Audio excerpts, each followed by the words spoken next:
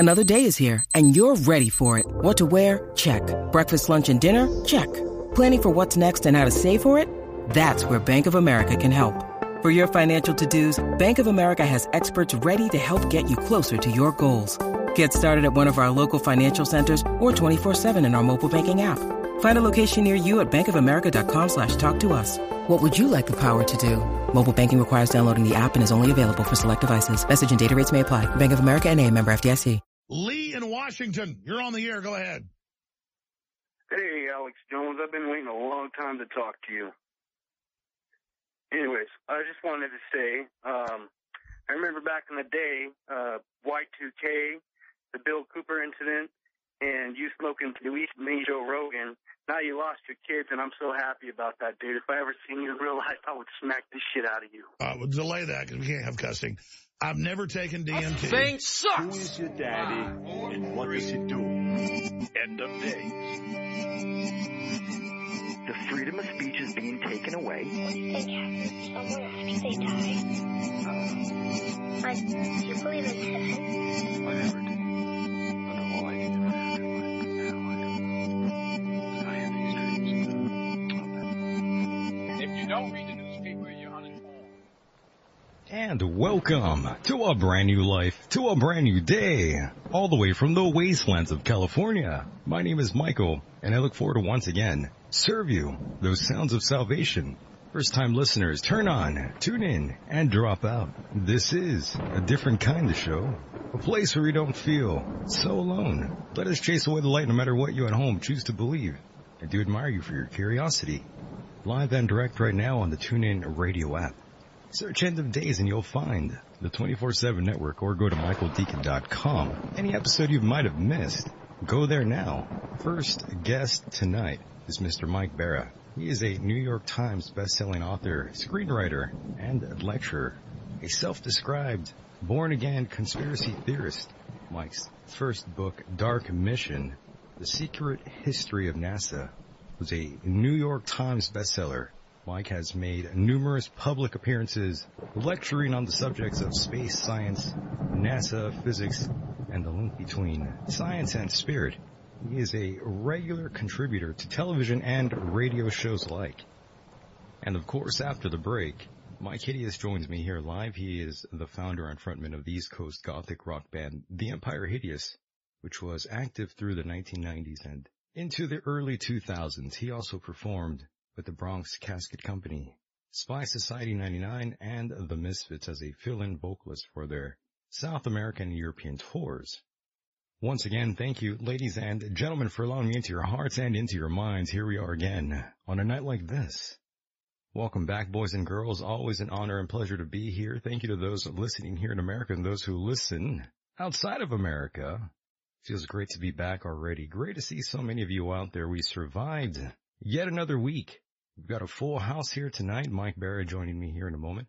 Mr. Mike Hideous also dropping in after the break. It's been some time since he's been here. I know he will have plenty to say. It's been one hell of a week.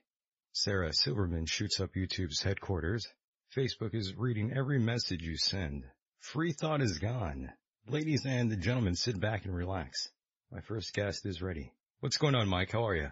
Hey, not much. I'm doing good, Michael. How are you? I really can't complain. It feels really good to be here tonight, and I hope you're doing well, Mike. Yeah, I'm doing better than I have been, for a while. I have had a few struggles, but, by the way, I really liked that opening song. I thought that was really, good. Who is that? Oh, that's 9 Inch Nails. Oh, 9 Inch Nails. Head okay, like a cool. hole. Yes. Yeah, well, it kind of sounds like, 9 Inch Nails, so I was kind of wondering who it was. Yeah, that's a usual intro for this program. I think it's well suited. Yeah, it's a good song. Oh yes, love that. By the way, again, thank you for being here. I've been meaning to get you on this program for many, many years. Well, I'm glad I could finally, have a dead Saturday night. Seriously. I could be on your show. Normally I'm out drinking beer at this time and watching some sort of sporting event, but, no, lately I haven't been feeling too great. So, I'm here. I'm just, hanging out. Mike, anytime I've ever talked to you, I've been drinking, and I'm going to continue that sort of, I guess you could say that sort of commitment. And I'm drinking now. Oh, good. Well, I wish, maybe I should go get a beer You or really a glass should. of wine. You really should. No, I don't. You know what? Because my biggest problem these days is that I tell the truth too often, and God knows if I start drinking, I'll tell the truth even more. So Well, that's a good idea. That's what I like to do here. Tell the truth.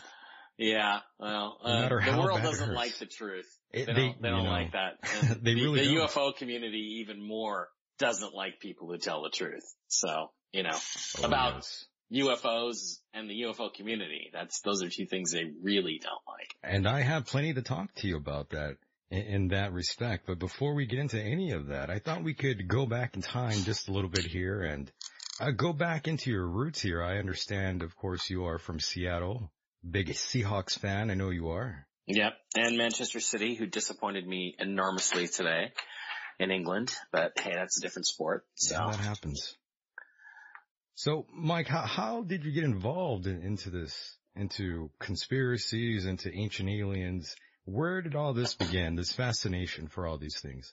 Well, honestly, I kind of had this ever since I was a little kid. I mean, I remember watching Gemini and Apollo missions as a little kid, just being fascinated by space and alien life and the idea that we were, not alone. And I remember watching these missions and saying to myself, this doesn't feel right. They're hiding something from us. There's something, missing. And I remember the first moonwalk, the TV was a horrible black and white picture. And I remember asking my dad, who was a very accomplished, successful engineer for Boeing. And I said, Dad, we got a color TV. Why is this all black and white and crappy looking? And he said, I don't know. I don't know. It seems like they should have been able to take a color camera up there and get us better pictures than this. And that was maybe one of the first times that I really started thinking that there's something not quite right with the world and with everything to do with NASA and space and all that. And then,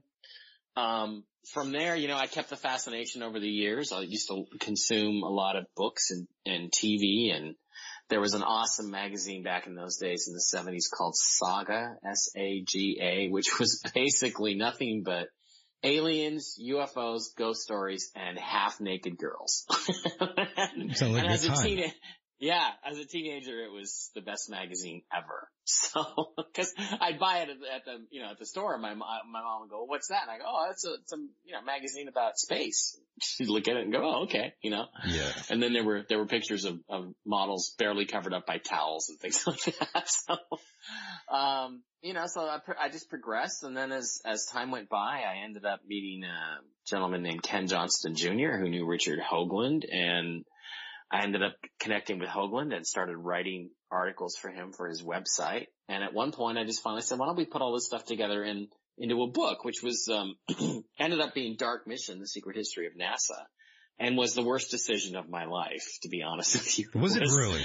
Oh, it was no fun. It was just miserable to write that book. That book was just really super stressful and way too big. It's now 600 pages.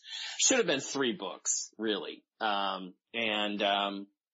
that's where it all took off from there. And I mean, as far as the conspiracy stuff goes, there was just always a suspicion, but what really turned me was TWA 800, the shoot down of the aircraft off Long Island just after takeoff from JFK, which, as an aerospace engineer, guy had worked for Boeing and various other aerospace companies, I immediately knew was either a bomb or a missile. And of course, later on, it became very obvious it was a missile. And the cover up by the government of that event turned me into what I, called a born again conspiracy theorist, where I had to go around and telling everybody, there's conspiracies out there. It's real. All this stuff is actually real. And that's where I got started. And you weren't an abductee or anything like that, correct? No, never had any experiences like that, at least not consciously. I mean, I had a few dreams, but, who doesn't have dreams about grays coming in through their bedroom window and stuff? That's true. Hey, it's happened to me before, so. Yeah. That happens. So I guess what I'd say is, no, I had no experiences. I never saw a UFO until I started working on this program I did for Discovery Channel called Uncovering Aliens, which I thought was a terrible title. And and had 2 sightings, one at the auditions in New York City and Brooklyn on the rooftop bar with a couple of my female co-stars. Nice. And, yeah, it was not a bad night. Two babes, several beers, and, flying saucers, alien spacecraft. And then again, when we were shooting in a place called Gerald, Arizona, which is near Sedona. And we were up there, and there was this guy in the cast, Stephen Jones, who's just a wonderful, sweet man, a British guy. And he was an abductee, and he was firmly convinced that aliens were here to help us in the next step of our evolution, as he used to put it. And I was like, Stephen, we didn't ask, so I don't really want the help. But anyway, yeah, we were there shooting at night and night vision stuff, and I had the camera, and we'd been there about 2 hours, and all the satellites and airplanes and everything had pretty much stopped appearing because the sun had moved low enough below the horizon that it wasn't really illuminating the satellites anymore. And we were about ready to pack up, and he goes, no, wait. And he holds his hands out and he says, if you're out there, appear to us. And literally 3 flying saucers, spacecraft, whatever you want to call them, appeared in a triangle right above us, about 20 degrees above the horizon, 30 degrees, and hovered, and then they all started moving, intersecting with each other, and just kept moving until they all disappeared over the horizon or around behind us. And so I had those 2 experiences, and that's really been it. Not bad. Yeah. Well, I've always been curious if you better than a jab in the eye with a sharp stick, as my dad used to say. That's true, or you could have been stabbed like Corey Feldman. Yeah, Jesus, was that weird or what? I think he's full of shit, but that's just really, okay. Yeah, I'm not buying it this time. He's the boy who cried wolf too many times. Yeah, well, and he's never really. I think it's way past time for him to name some names, and I believe I know who some of the names are, and I think he should start saying them because it's all going to come out anyway. That's true. Right. The thing is, Michael, it's really interesting. What am I going to my 14-year-old cracking voice here tonight? It's really interesting because people in our community, in the UFO community, it's all over Contact in the Desert. We're going to be talking about disclosure, and everybody wants to know about disclosure. And I'm going to be doing the New Living Expo in San Mateo at the end of the month in a couple weeks, and everybody wants to talk about disclosure. Are you going to talk about disclosure? And people don't really realize, I don't think, what disclosure really means, because it's like you think you're just going to get aliens, but that's not true. You're going to get everything. You're going to get the stuff you don't want to know about. And this process, it's kind of be careful what you wish for, because they may be telling us some of the truth about aliens. They're also going to be telling us the truth about a lot of other stuff. Right. And a lot of other people that we have a lot of illusions about. And there are going to be a lot of shattered egos if disclosure really does happen on a large scale and in kind of a big, boom kind of a way. And I'm not sure people are really as prepared for it as they think they are. I'm glad you brought that up. I think that comes from all the mainstream press. That story got a couple months back, the footage from To the Stars Academy. That made its rounds, and that created a bit of a buzz. Many researchers, however, tore it apart. And I believe I had brought in, I do believe, I brought in Stephen Bassett onto the program to talk a little bit about that. And wow, people really were not happy with Mr. Bassett. As soon as he mentioned Hillary and Podesta, people just got irritated.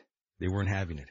Well, I think Steve's kind of off in kind of a Pollyanna space about Podesta. Understood. Yes. There's an awful lot of things about him that are rumored out there that I've been told by various people are true, and they're not even nearly the worst of it. So, we'll see what happens if this ever comes out. But, that's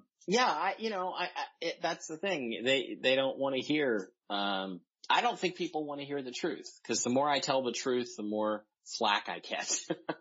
So, I'm like, but the thing is, I can't do this. I got into this to tell the truth, right? And not just my truth. There's no my truth. People talk about my truth. Well, there's the truth and there's your opinion, and there's no my truth. So, you can, stand behind your opinion, but I think over these next months and years, we got to be prepared to have our opinions shattered, because there's just going to be a lot of stuff that's going to shock people when it comes out. Truly. And what exactly was your opinion on the whole media fascination with Tom DeLonge there for a couple weeks? Well, I think it's a joke. I mean, this is a guy who put out a picture of a Mylar balloon, claimed it was an alien spacecraft.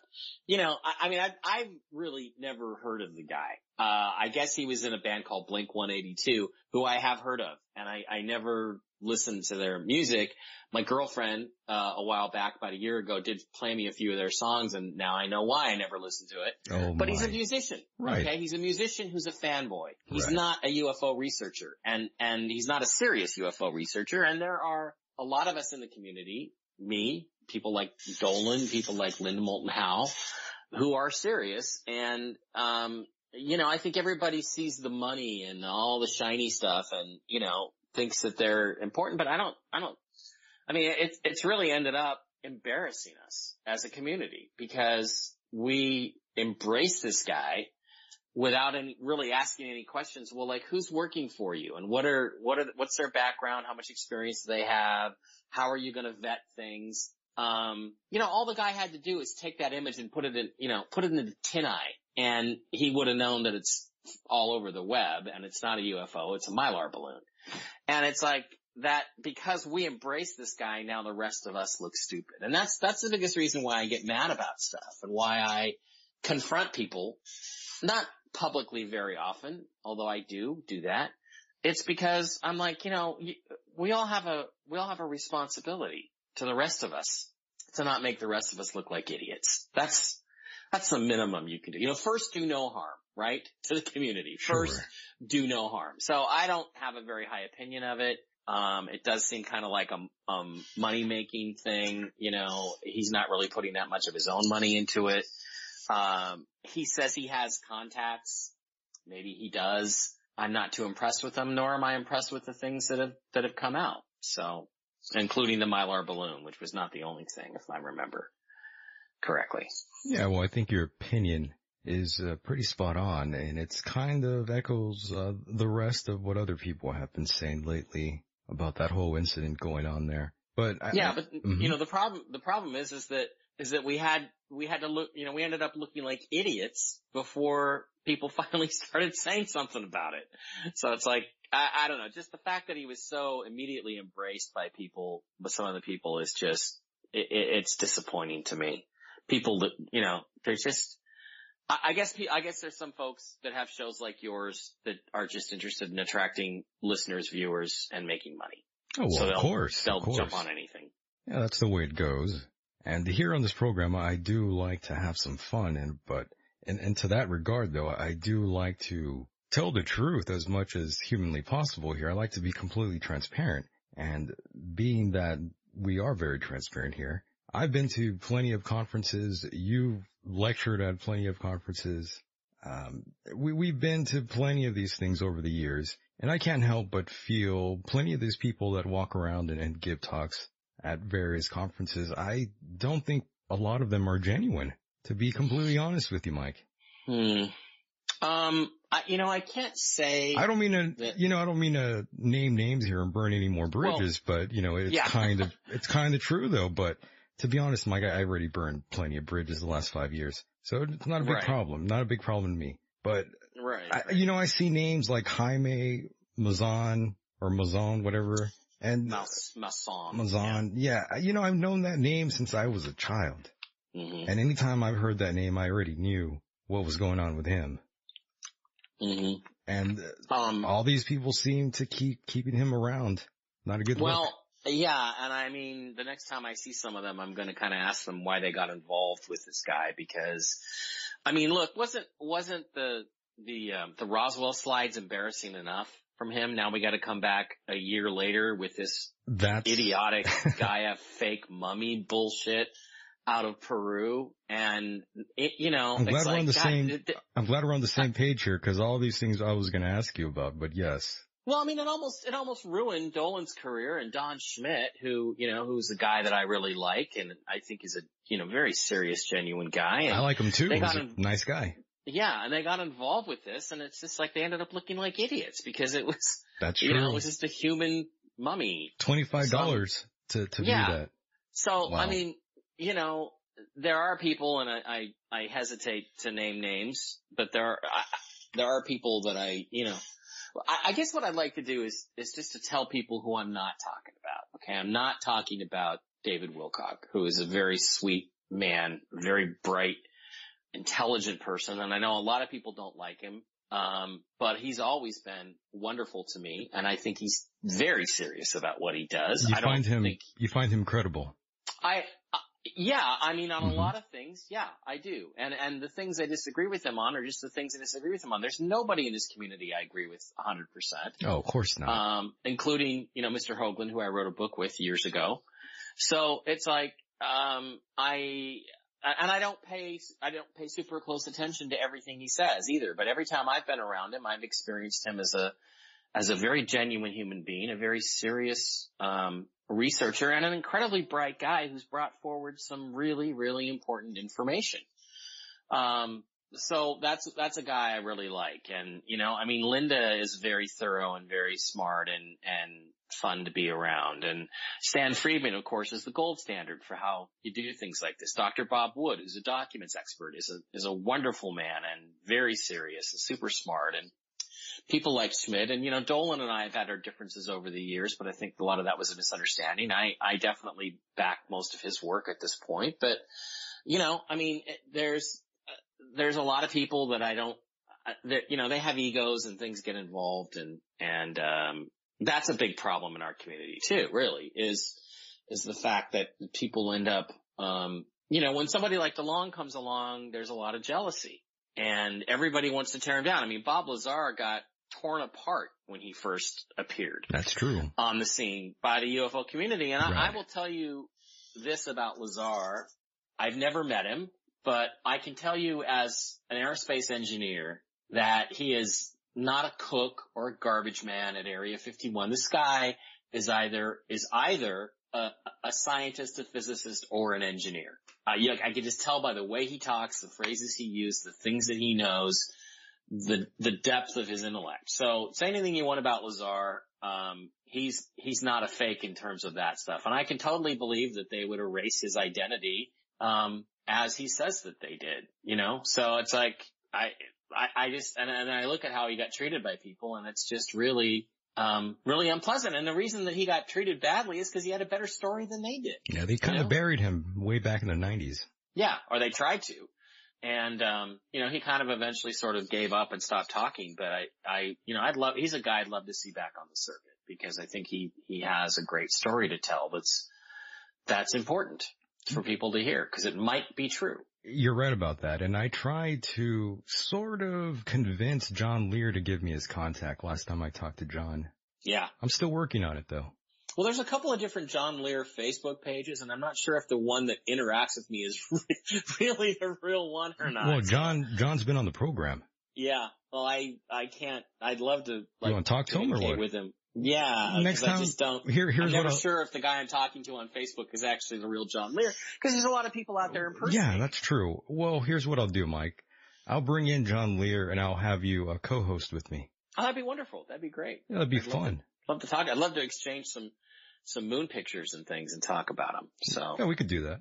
Yeah, that'd be cool.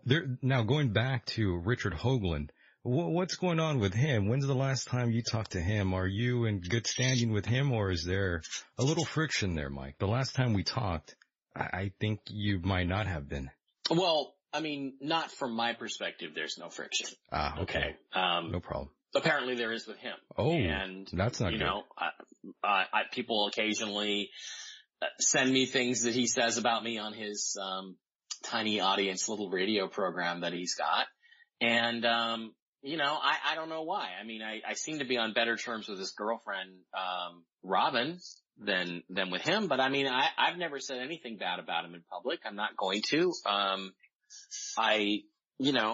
think that, but I haven't spoken to him in years, to be honest. Oh, so, really? I thought you might have interacted with him more recently. No, and I don't really at this point have much need to, because I'm really not. I see. I'm really kind of off doing my own thing, and I'm really not so much in his direction, although, talk to the folks over at Ancient Aliens. They pretty much have me pigeonholed to the moon, Mars, NASA guys. So I keep telling them, but I can talk about all these other things too. I wrote a book about the Mayans. I wrote a book about the Egyptians. See? You're going to talk to William Henry about that. Yeah. Well, that's true. William's got a lot of pull over there. Yeah, you got to ask that guy. Yeah, and well deserved. He's a great guy. Great researcher. I like too. William and his wife. Yeah, it's another one I should have mentioned. Great people that I like is Mr. Henry is really on top of things. Yeah, so. I dig him. Great guy.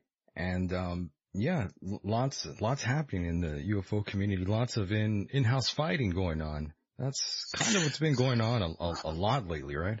Right. And the thing is, again, I did write this book back in 2010 called The Choice. And in it, I told everybody that there would be polarization and conflict. And our community is not exempt from that during this because of the physical changes going on in the solar system and that's affecting our consciousness. And I've told people this is going to be going on until at least 2023, maybe even beyond that. And so all this chaos and transition that you see, this is all, I'm sitting there going, yeah, I pretty much predicted this. Yeah, I pretty much predicted that. The one thing that I've predicted that hasn't come true in that book yet is still to happen, but it seems like we're on the brink of it.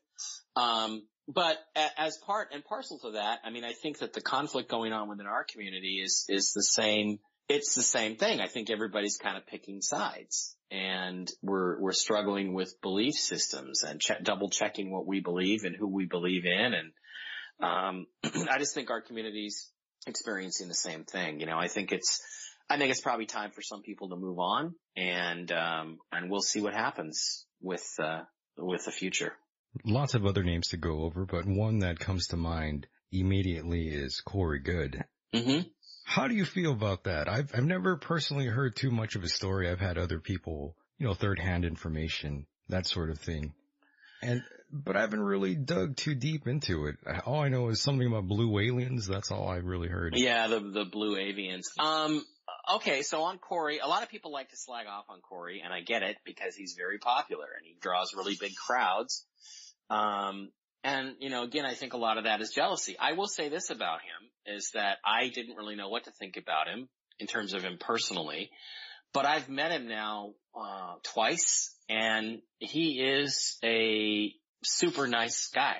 He's just a really super nice guy, appears to be very genuine, and I would have a beer with him anytime. I think he's a great guy. Now, having said that about him personally, that I believe in his integrity, I believe in that. I get no sense from him that he's making anything up at all. And I would never really question that. But as a person, I feel like I'm dealing with a genuine person when I'm dealing with him.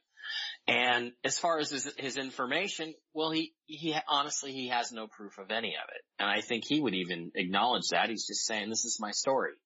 Take it for what it is. Take it or leave it. I'm a guy who doesn't like to say things unless I feel like I could prove it, or at least I can back it up to a great extent. And, Corey's not doing that. And, that makes a lot of people uncomfortable, but gosh, that's just the way things are, that's the nature of his story. Now, I have been told by people that I do like and I do trust that do have some inside information that, the stories that he tells about civilizations living inside the earth in hollowed out caverns and things are true, are real, that there's actually two civilizations living inside the earth of beings that are not necessarily human. And, now, would I go around and talk about that or give people details? No, I've never been down there. I've never seen the installations. I've never, I can't back that up. But I have been told that. So I found it interesting that without any connection to Corey, that other people came forward to me and talked to me about this stuff, kind of like not associated with him. So, that's what I'll say about his information. I can't back up any of it, but, right.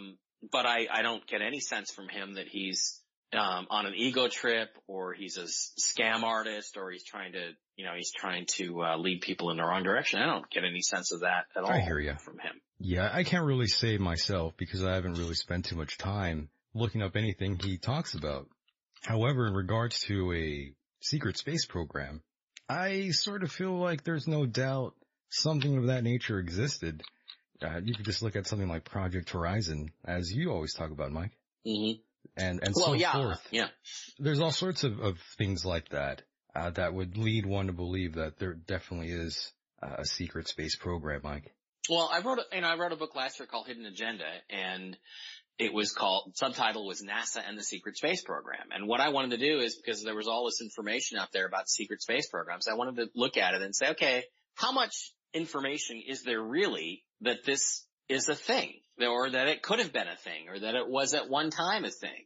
And what I found out in just digging through the background was that there was a lot more than I expected. There was a lot of stuff going on, especially in the post-war period, research into field drive propulsion systems. Werner von Braun was involved in that. The Germans were obviously working on very high-level advanced super physical craft at the end of the war. And there were American inventors. There was people like T. Townsend Brown, who was onto something, I think, with his research.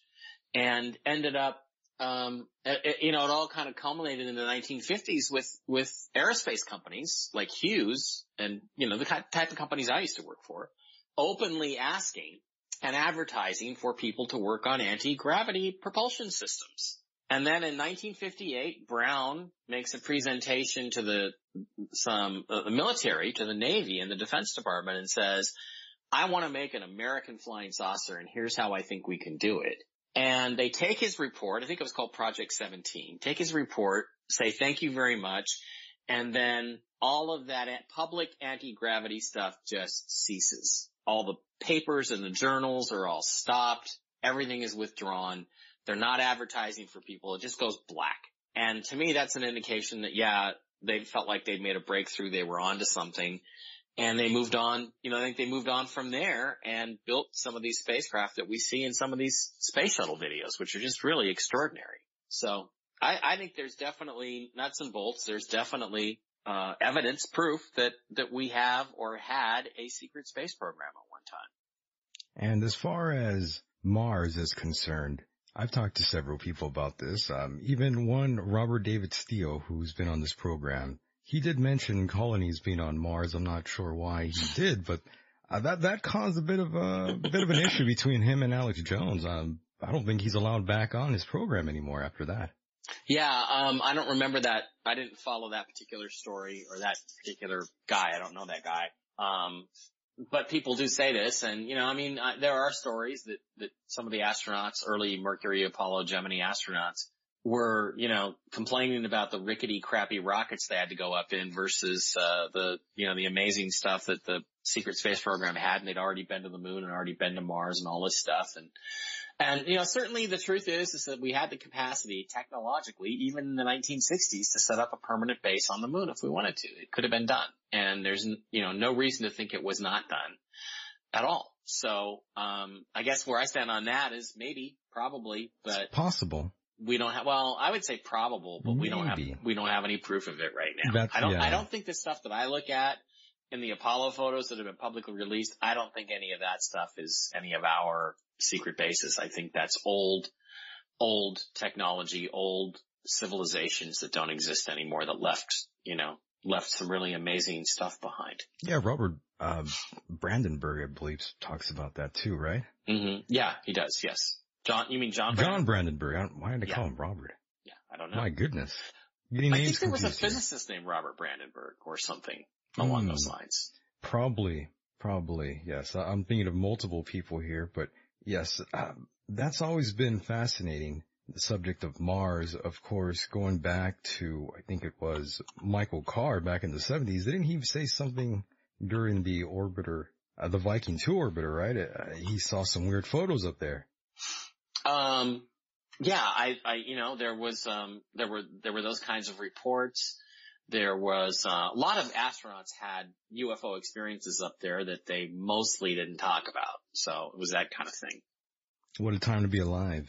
And another issue here, Mike, that people always mention anytime, I hear your name mentioned, or even myself when I mentioned you'd be on the program, lots of folks wanted me to ask you about the moon landing and if that actually happened. What do you think? Okay. I realize most of this is from people who are too young to remember the moon landings. People love this, by the way. And I will tell you that I cover this extensively in my new book, which is coming out soon, Ancient Aliens and JFK, because you can't really talk about JFK without talking about NASA and the space program and Apollo. And I cover, two different aspects of that, conspiracy theory. And what I will tell you in a simple answer is flatly, yes, we went to the moon. No question about it.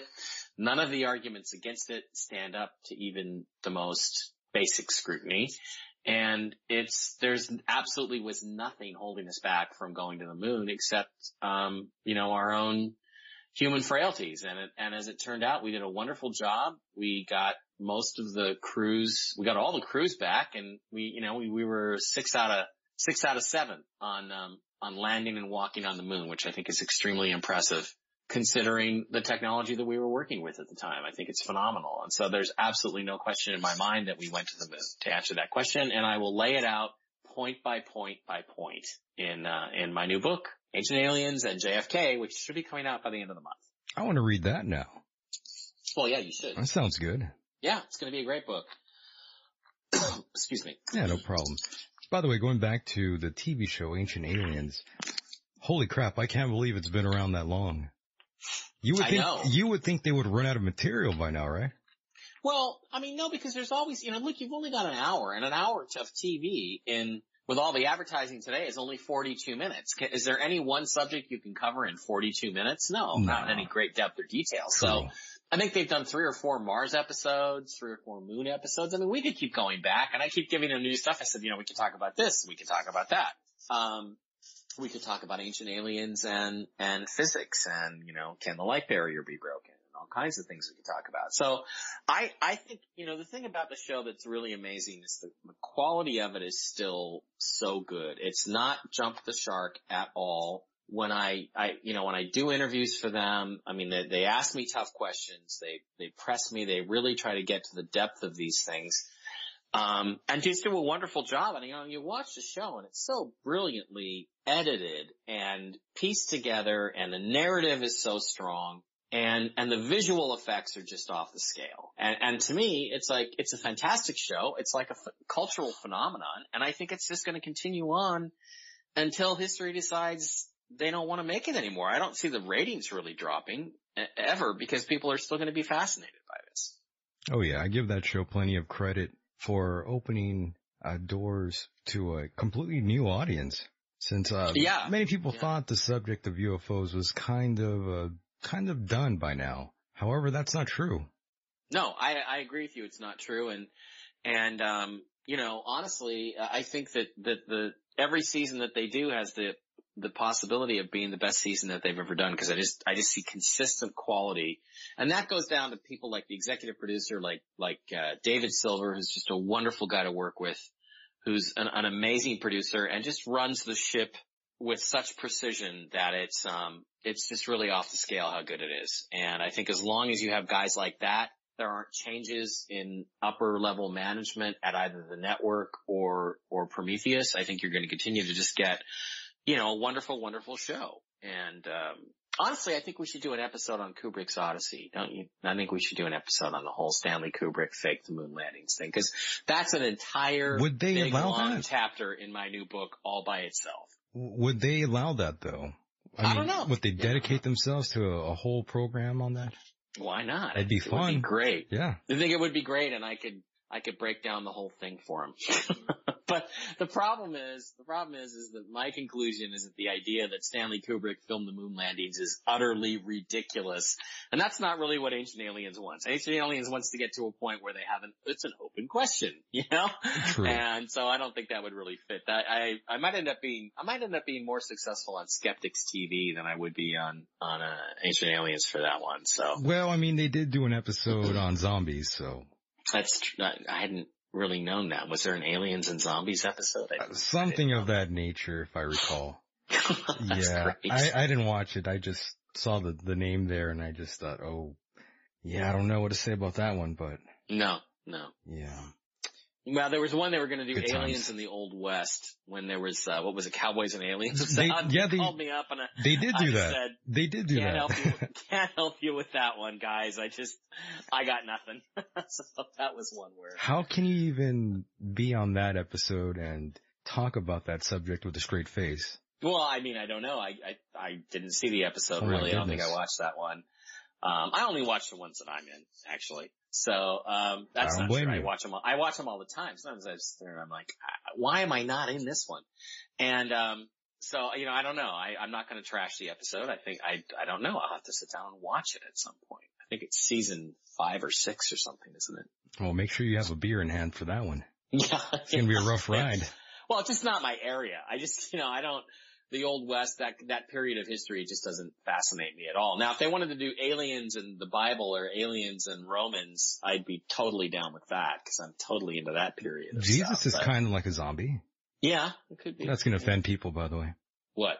What I just said. But that's okay. That's the point of the program. Sometimes you're going to have to step on a few toes, Mike. I'm stepping on toes all over the place tonight. I mean, I just trashed Tom DeLonghi, and I like to call him Tom DeLonghi because he's got that extra E on the end of his name, and fake alien mummies. Well, Mike, I think Mike, I think you deserved it. I mean, you've taken plenty of shots throughout the past 10 years.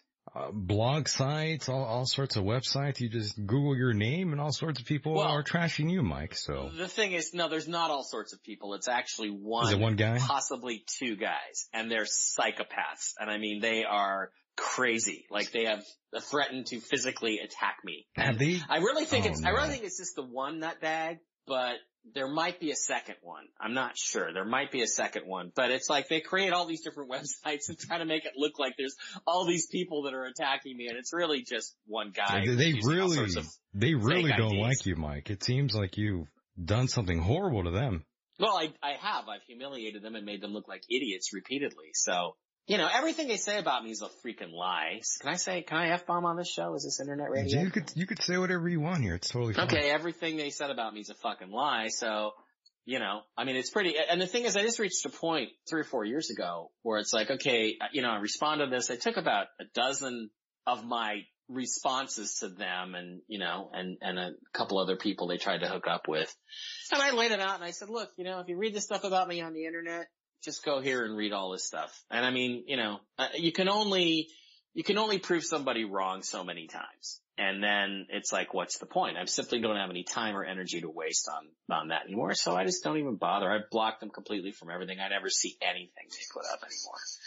So I assume that they, lurk around all my different pages. They're probably criticizing me now for creating an Instagram for my cat, which I did recently. So I see nothing wrong with the cat. No, the lady Aurora, by the way, on Instagram. Look her up. 33. That's her name. That's her on Instagram. So very cool. I thought she deserved her own Instagram.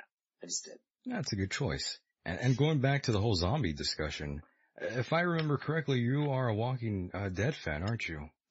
No, not anymore. Sarcasm. No. Yes. Well, do you watch it? I just think it's... I tried, Mike. I gave it a big shot there the last season, but just totally not interested. It's like these long, boring, slow, sweaty Georgia conversations about philosophy. And it's like, I thought this was a zombie show, And I mean, I think the first year and a half before Shane died was terrific. And I think it was still pretty good for a while after that. And then it's almost become a parody of itself. It's so awful. And yet the problem is I'm so invested with all this time that I have to at least watch it until Negan dies. I at least have to watch it until Jeffrey Dean Morgan gets killed. But God, when is that going to be? They're dragging that out forever too. Aren't you disappointed, Mike? It seems like we have less and less fewer television shows and movies now that are, for instance, there's no good, movie about aliens, really. There hasn't been one in so long. And same with Bigfoot. Have you ever tried watching a movie on Bigfoot? They've all been so awful.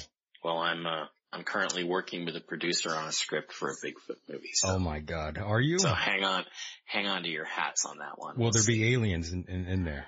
Well, no. They're not in this script, but maybe in the sequel when we figure out why the Sasquatches turned on us the way they did. Maybe we can, maybe we'll put aliens in it. That's a good idea. I hadn't thought about that, but I'm waiting till I get paid to do the sequel before I start thinking about the sequel. Smart move. Yeah, that's what I try to do. So who knows? Maybe there will ultimately be a zombie movie or TV movie out there. Not a zombie, but a Sasquatch movie or out there. There needs to be that. And yeah, I mean, the last really good alien film was Dark Skies with, J.K. Simmons, is that his name? Was in it.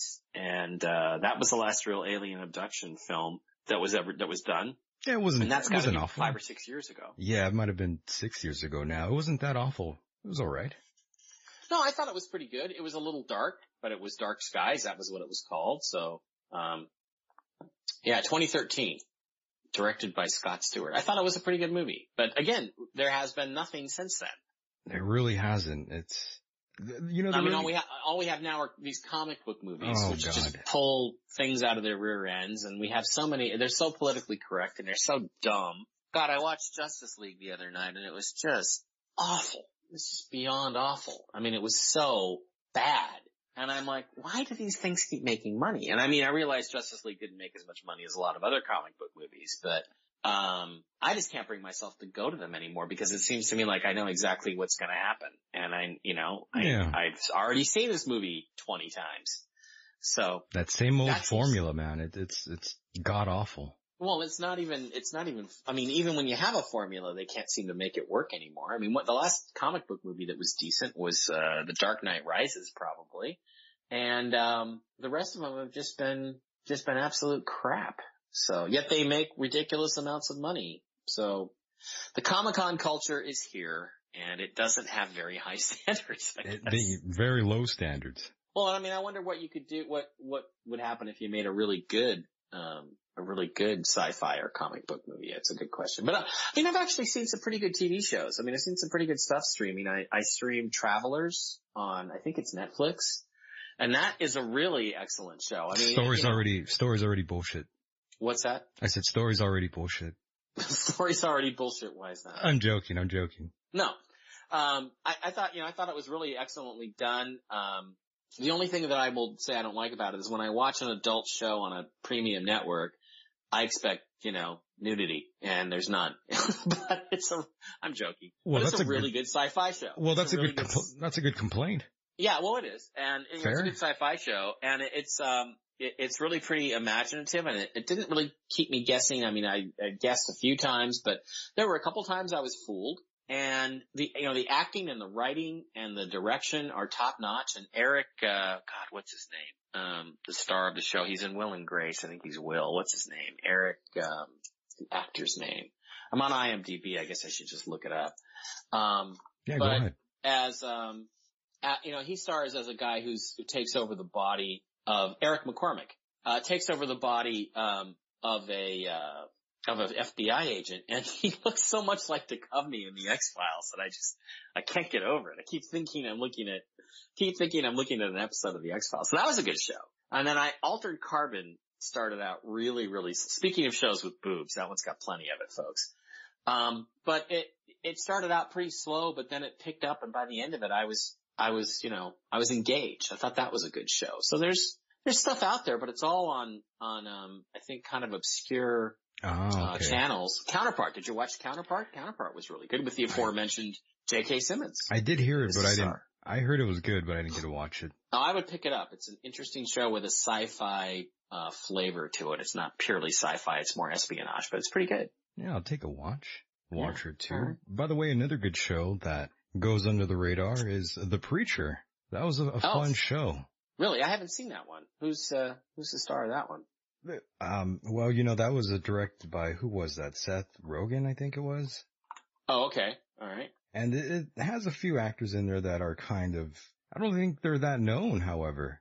Some of the people in there. Wow. I don't know. I'm not finding it. Is you sure that's the name of it? Yeah, it's called Preacher. Oh, Preacher. Just Preacher, yeah. Yeah, I think you would like that. Oh, 2016, okay. Yeah, I'm looking at the cast now, and I'm like, I don't think you're going to be familiar with any of these people. Most people won't. Unless you're unless you're really watching this. Yeah, Dominic Cooper. I think I may know who that is. But there's a big cast. He's been in like plenty of movies, but he's always that character that you really, you see him, but you don't really think much of him. He's kind of like a character actor. Mm-hmm. But now he's getting the credit he deserves, getting those good roles now. Yeah. Yeah, good for him. Good for him. Okay, and so what service is that on? I'm looking at it here. That reminds me, the movie he did come out in that was pretty badass was called The Devil's Double. Oh, really? Okay. Well, all right, I'll have to see. Saddam. I'll have to watch this one. He plays Saddam Hussein's double. Oh, yeah, I remember that movie. Love this movie. Yeah, it's pretty amazing, that one. That was like, wow, what a horrible life to live, huh? No kidding. By the way, did you see Sarah Silverman shooting up YouTube's headquarters? That woman looks like Sarah Silverman, don't you think? A little bit. Kinda, right? So, did you hear the latest is that... What's the latest? Well, first of all, the mainstream media has completely dropped it, which means it's a story you should pay attention to. When they found out she was, Persian with an Iranian name, probably Muslim, and then other people are saying they think she used to be a guy, and there's pictures of her apparently as a guy, so that she's a transsexual on top of that. So, really not the narrative they want of the, white male NRA, member, who, by the way, people, if you don't know this, there's never been a mass shooting by a member of the NRA, ever. So, as far as we know. So, anyway, there's that aspect of it. That's the latest thing, is that apparently, that of course may be the reason why that she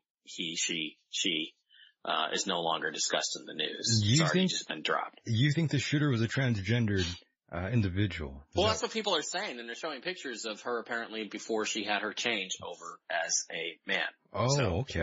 I didn't see that, but he definitely has a strange figure. Yeah, it's not trending on Twitter anymore. So, I think that's really the biggest danger we're facing right now is the censorship of social media and by the technology companies, really. Well, Facebook is reading every message you send, and they're reading everything. But I mean, they've been reading your text messages on any device you have and listening to your conversation from everywhere. Even this conversation here is being listened to. Oh, yeah, I'm sure. Although we're not interesting enough, I don't think, for anybody to really do anything bad to us, do you? No, but I mean, all these things are on record. They could pull them up and get that easy. Even though they claim it's not, that's a bit of a lie. Most people don't know. I keep trying to drink water. I keep trying to drink some water. I'm sorry, but there's like... Oh, go ahead. On this version of Skype, there's apparently no mute button, or at least I can't seem to find it. So, anyway. I hope you're not on the new version of Skype, by the way. It's awful.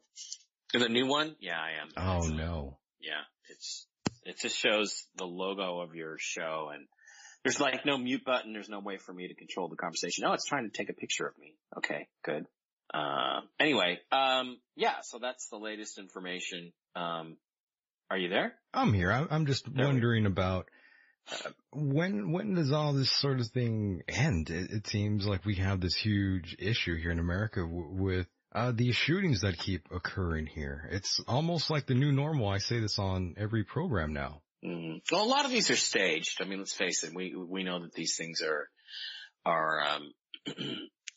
being staged. They're being arranged. They're, CIA ops. I mean, the thing is that there was, this guy QAnon, who may or may not have be a real person inside the White House.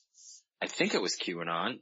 Posted about 2 weeks before the Las Vegas shooting to not go to Vegas, and if you do not be outside in large crowds, and basically said something's going to happen. And, a week or two later, it did happen. So a lot of these events are staged. That Vegas case is the strangest case ever. And I just think what's going on is there's a war behind the scenes. And we're not seeing all of it. We're seeing some of it publicly.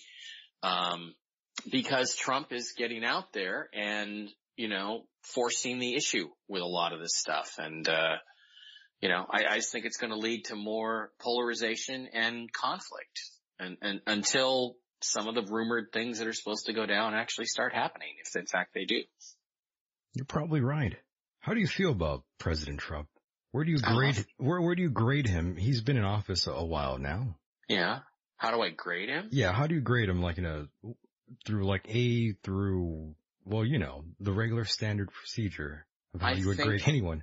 I think they should, carve out a spot for him on Mount Rushmore is how I feel about him. So A+. I think I've waited, my entire life for somebody to come along and just speak bluntly to people about the reality of the situation that we're in. And he pretty much does this, and he's made very few mistakes, and most of the mistakes he's made have turned out to be actually games, ploys by him to sucker people in to making mistakes. And honestly, I think he's running circles around the people, the people in the government, the deep state that are bluntly trying to kill him. I think they've given up trying to stop him, and now they're just going to try to kill him. And I think he's a very courageous person for doing this and taking all the flack that he's taking.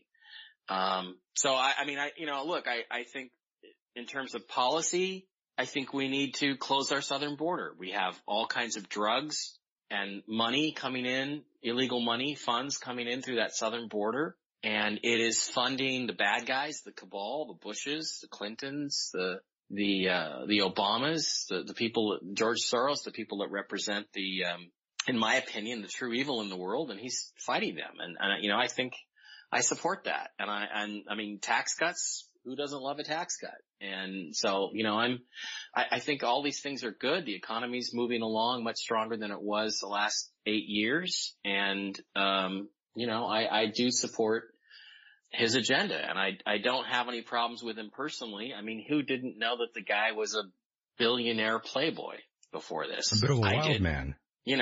So it's like people that don't like him, it's a personal thing or it's a political thing where just anybody who's quote conservative is got to be evil. Well, he's not very conservative. He never has been. He's hired a lot of blacks and women and gay people in his organizations for decades, way before it was popular. So, he's basically a social liberal for the most part and a financial conservative. And I think that's it's a pretty good mix. So, at this point, I think, here's the thing.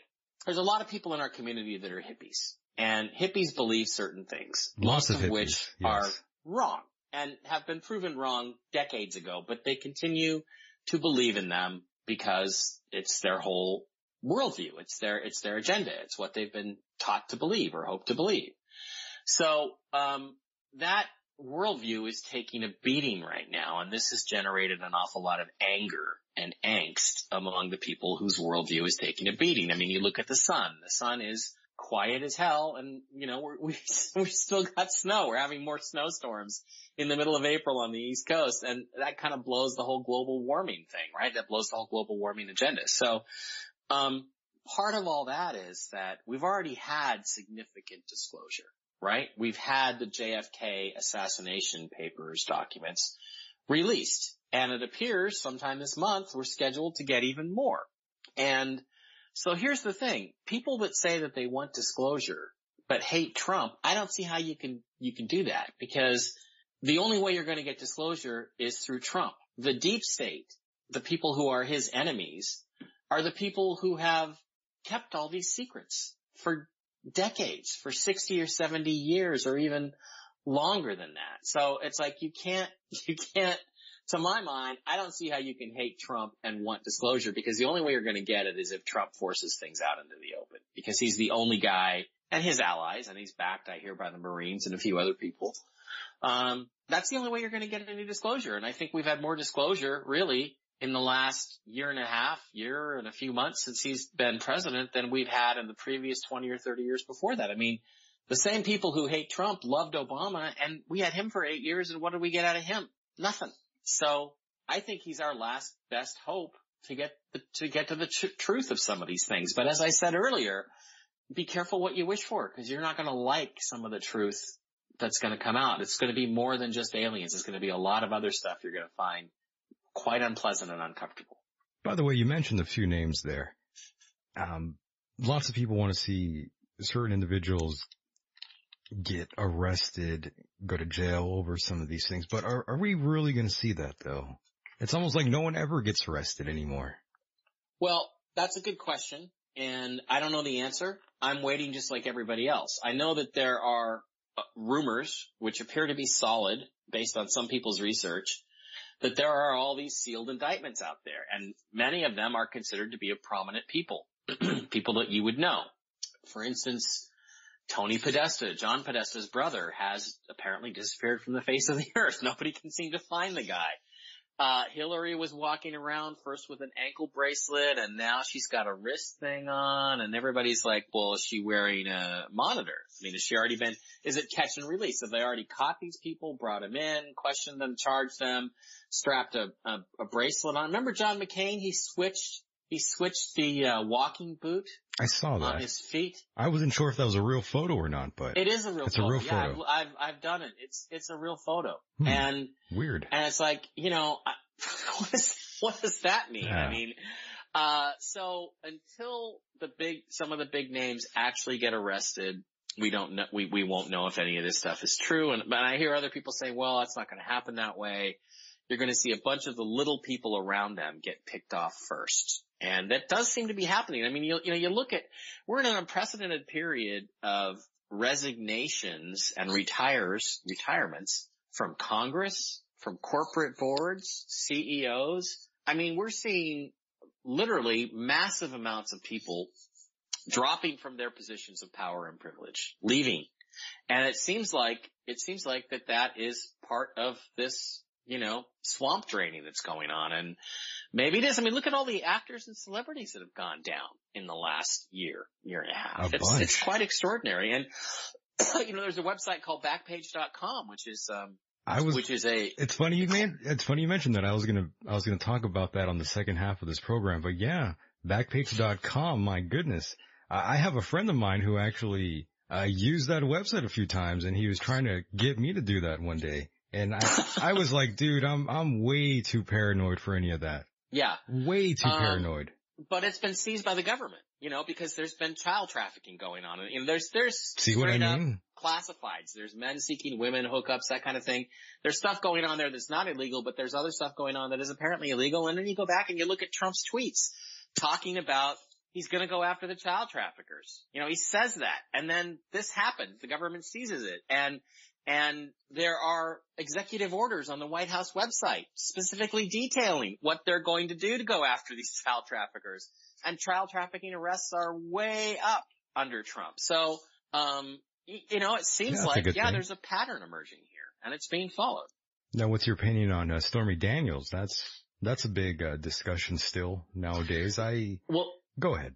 Well, I mean, I met Stormy Daniels once. Is she a nice woman? At a party in L.A., Lexi Tyler's birthday party in 2007, right about the time this was all happening. And, I've met her. There's somewhere on my computer buried, there's a picture of me and her at Lexi Tyler's birthday party, just like there's a picture of her and Donald Trump. Right. I didn't fuck her either, so. Well, I would have given you credit if you did. Yeah, I would definitely be bragging about that if it did happen. And that was back when she was really hot too. She's still not that bad. For an older woman. She's an attractive woman. She's still pretty good looking. Pupils are a little dilated for my taste, but. Well, that's for having a good time, Mike. You know how that goes. Yeah. But, I don't know. It's possible it happened. It's not outside of Trump's character. Trump has made no secret of, the fact that he liked to date a lot of women and have sex with them. Isn't that part of the reason why you want to be a billionaire? That's true. To get chicks. I mean, that's part of the reason.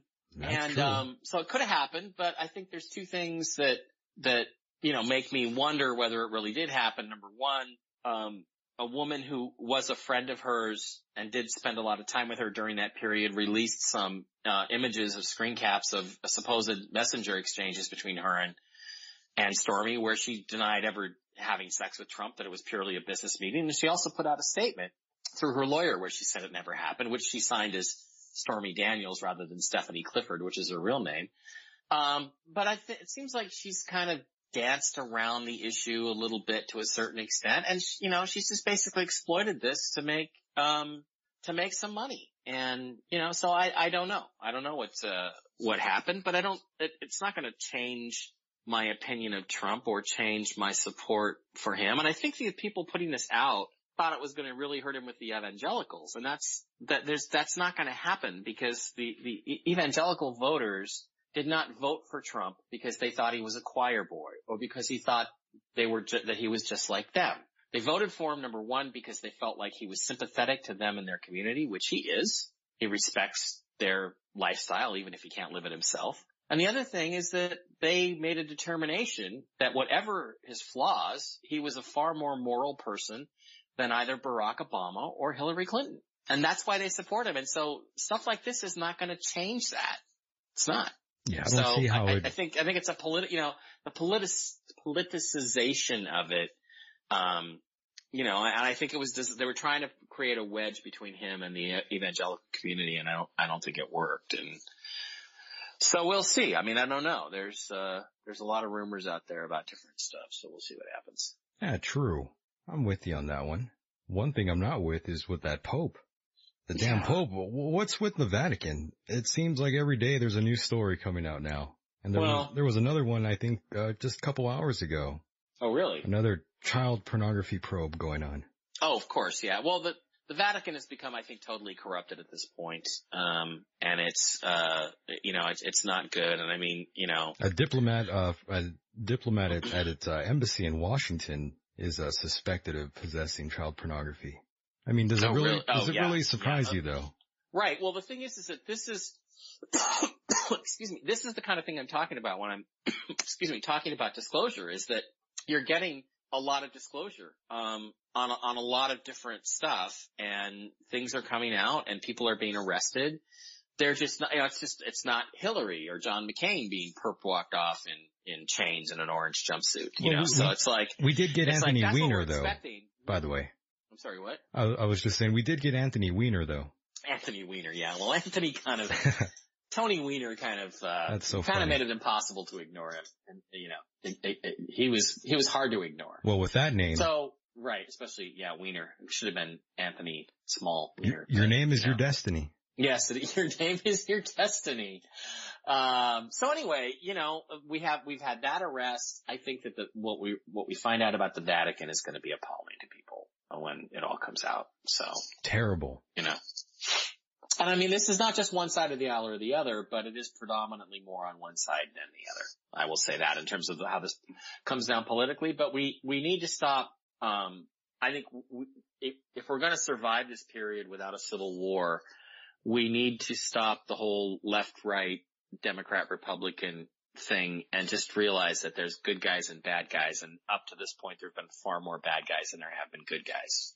There's some insane people on both sides that they just get triggered if they find out you're a Republican or a Democrat. Yeah. They just go nuts, and then they won't even listen to a word you say. That's exactly. Yeah, I mean, it's funny because I'm trying to point out to people that Trump is your best shot for disclosure, because the people that are against him are the people that have been keeping the secrets from us for 70 years. And just even that message, which I felt like was really neutral, just set people off. So, I don't know what I can do about it except, try to just point facts out to people. You mentioned the Civil War. It definitely seems like that's happening here in today's society. Everyone is completely divided.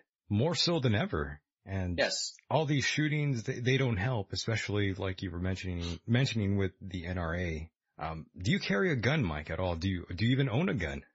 The first question I will not answer. The second question is yes. The answer is yes. I own more than one gun. Same here. And, I support anybody's right to do so. So. I'm with you on that. Any opinion on David Hogg and his battle with Laura Ingraham? Well, you're just trying to drag me into the dirt here. Of course, I guess none of this is stuff I haven't tweeted about. Well, this is fun. This is fun discussion here with you. Yeah. Look, he's a plant. I mean, his dad works for the FBI. He's a crisis actor in a sense that he was groomed for this. Loves the camera. He's contradicted himself on whether he was even at the school or not when the shooting took place. He's a little twerp. And, I think Laura Ingraham made a huge mistake when she apologized for mocking his terrible college scores, college SAT scores and his GPA. But, it looks like she's going to survive that. And, not that I think she's particularly worth watching or anything, but, look, it's very obvious this whole thing is a very orchestrated campaign to try to convince people to support the idea of taking away our guns. The fortunate thing is that the Constitution is a law that simply doesn't allow any government to take our guns away. I even think any gun control is, I don't want to be too libertarian, but any gun control is a violation of the Second Amendment. They shouldn't be able to restrict anything, guns or ammo or anything else. And so, I think it's just an orchestrated attempt to try to sway public opinion. But, fortunately, we're protected by the fact that the Constitution exists and it says we can have guns. And you go beyond that. The important thing to understand is that our rights do not descend from government. They descend from God. And no government can overrule the word of God. So I think the distortion that's gone on here recently about, what government has a right to do and not do in our country is pretty outrageous, really. It truly is. And one thing I did want to mention before I let you go here, is human origins rather. I've always been curious what your stance was on that and where you think we came from, Mike. Well, my stance is, I would equate it to Lloyd Pye. So you remember Lloyd Pye, who wrote a great book called Everything You Know Is Wrong? Right. No? Yeah. Yeah. Mm-hmm. Wonderful guy, passed away several years ago. So I'm into the intervention theory. And the other thing too is, we talk about human origins. The origin of what? The origin of the spirit or the origin of the body that you inhabit? I mean, really, this is just a body you inhabit. Frankly, I wish mine had better gallbladder, but it doesn't. And I think that we are spliced together genetically between an alien race that came here a long time ago, maybe hundreds of thousands of years ago, who are quite similar to Sitchin's Anunnaki, except I don't believe they were physical giants, like he talks about. And they spliced together their DNA with the DNA of the inhabitants, maybe Homo sapiens, Homo erectus, I don't know, maybe Neanderthals, spliced them together and made us, because they did need us here to help them out. And, I don't think that makes us a slave race. I don't think they're coming back to claim their property. I don't think we're anybody's property. I think that there's a big difference between a slave and a servant. And we may have been initially created, but now we have our own independence and we're going our own way. So that's what I think happened. I think that basically the Sitchin story is basically correct. And that's what I wrote about in my last book, which was 2 books ago, Ancient Aliens and Secret Societies. I talked about that a lot. Very nice. Very nice. And of course you will be attending Contact in the Desert very shortly, correct? Contact in the Desert is in June. I actually have a bunch of things coming out. Well, first of all, I've got a new novel out called Lightbringer, which I just put out, which is sort of an X-Files meets the Da Vinci Code thing. And if you want to go with that, it's only $7.99 for the paperback and I think $2.99 for the Kindle on Amazon.com. So go pick that up. It's a very entertaining read, I promise you. I've got, Hidden Agenda was my most recent book about the secret space program. And I've got this new book, Ancient Aliens and JFK, coming out, probably by May 1st. So it'll probably be in the next 3 weeks. I've got to finish it this week and get it to the publisher. And then, I've got the New Living Expo at the end of the month in San Mateo, California, which will be a really great event there. It's always wonderful to do that. I have the Alien Con coming up in May, which is the Ancient Aliens thing. I'm happy to be invited to that. That'll be spectacular. And then the Contact in the Desert, and then, which is our first weekend in June. And then I'm off to Manchester, England, the home of my beloved Manchester City Football Club, and to do Awakening Manchester with Eric Von Daniken and David Icke and Nick Pope. I like to say Nick's name that way. Nick Pope. And a bunch of other people. So that ought to be just an amazing, wonderful experience. It's going to be a great summer, and I'm looking forward to all that stuff. And please come see me and chat me up at any of these events. So you've got San Mateo, Pasadena, Palm Springs, and Manchester coming up. You're a busy man. And I forgot. I'm sorry. Sedona, MUFON is also in May. I'm doing MUFON Sedona in May in Sedona, Arizona. Greatly looking forward to that one. My God, Mike, you're one busy man. Well, I've been spending the first 3 months of the year writing the books, and now I'm ready to get out and talk about it. I'm looking forward to it. Very cool. Well, I do want to thank you very much for being a part of the program. Always fun to have you here. Always fun to talk to you. Anytime I've ever talked to you, I was in a good mood. And I'm continuing that. So I'm usually drunk, so that's probably why. Well, pretty entertaining when I'm drunk. You're a good guy, Mike. Loved having you here. We're gonna have to do a part 2 of this when you return from all your travels. Okay, Michael. Thank you very much for having me on. Talk to you soon. Oh, by the way, go ahead and plug your website before you go. Oh, it's mikebara.blogspot.com. You can catch me on Facebook. You can catch me on Twitter on MikeBara33. I tend to be a little more political on Twitter and Facebook than I should be. I'm trying to wean myself off of that. But it's out there. And then, my Instagram is, also MikeBara33. And it's just, I try to keep that just personal if you're interested in what it's like to be, me. Very cool. whoever I am. Thanks, Michael. All right, Mike. Take care. Good night. Thank you. Night. Bye-bye.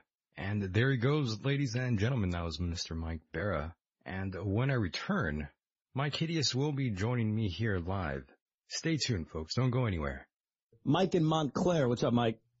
Governor, next time you want to sit on a beach that is closed to the entire world except you, you put your fat ass in a car and go to one that's open to all your constituents. Well, not just you and yours. Interesting, Mike. You know what? What's that? What's that, Gov? You know, Mike, I love getting calls from communists in Montclair. You know, you're a bully, Governor, and I don't like bullies. You know what? And listen, I'm not the one who came on the air. Hey, hold on, Mike.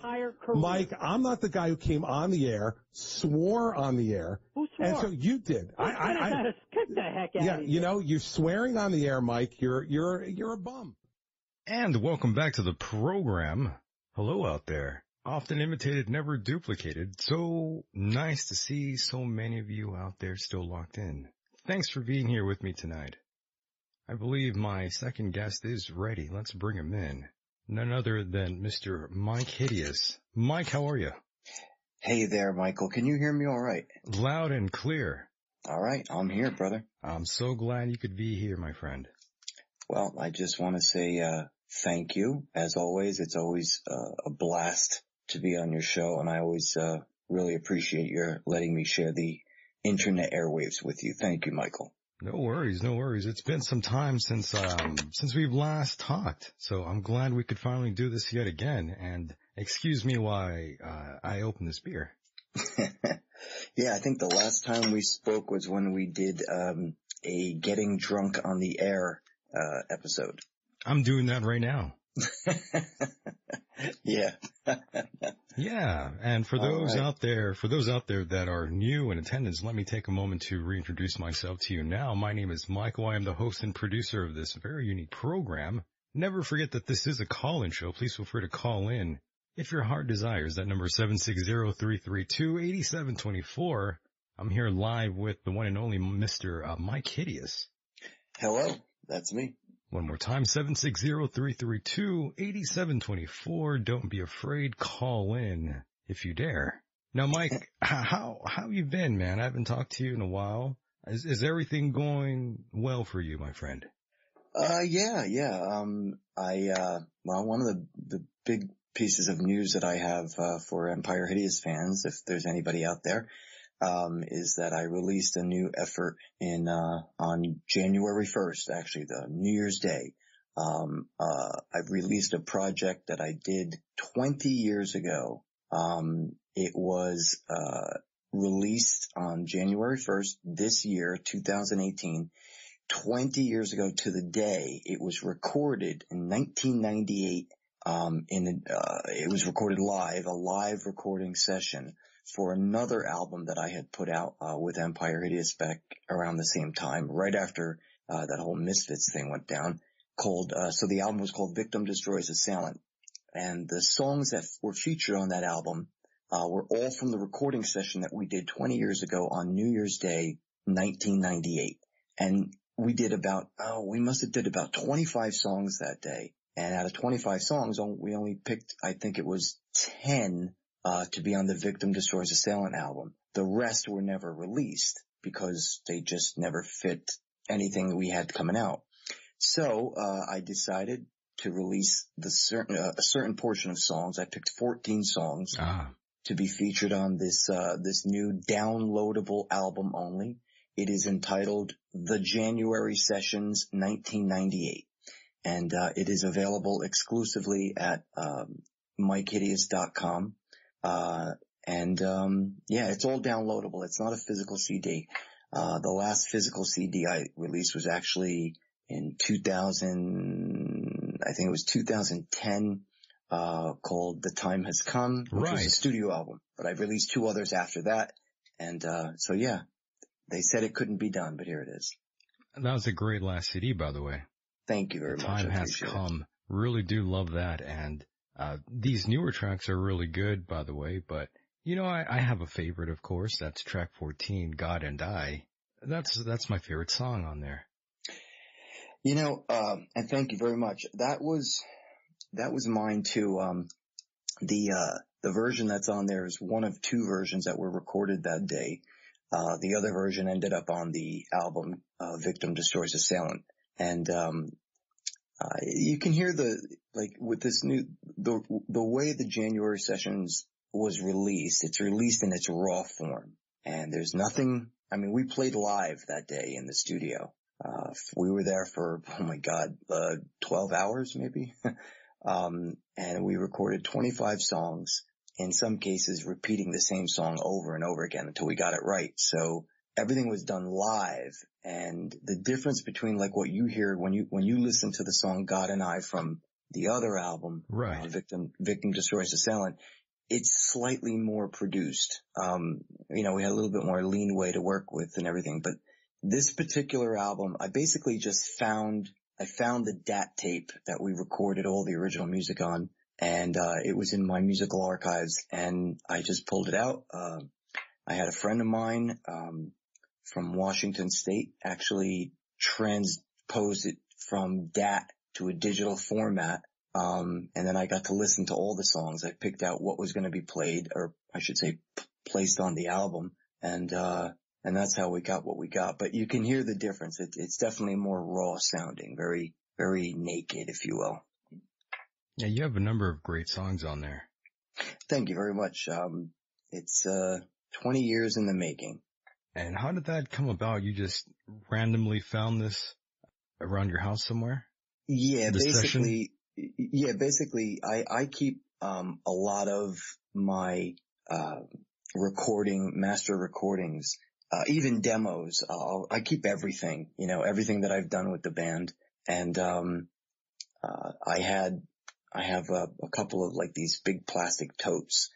They have everything from like reel-to-reel tapes to cassette tapes to DATs to CDs, videos. I mean, all kinds of stuff. So looking through it, I found the DAT and I was like, oh geez, it's been a long time since I've listened to this. Like, I can't believe it's like 20 years ago. It's unbelievable.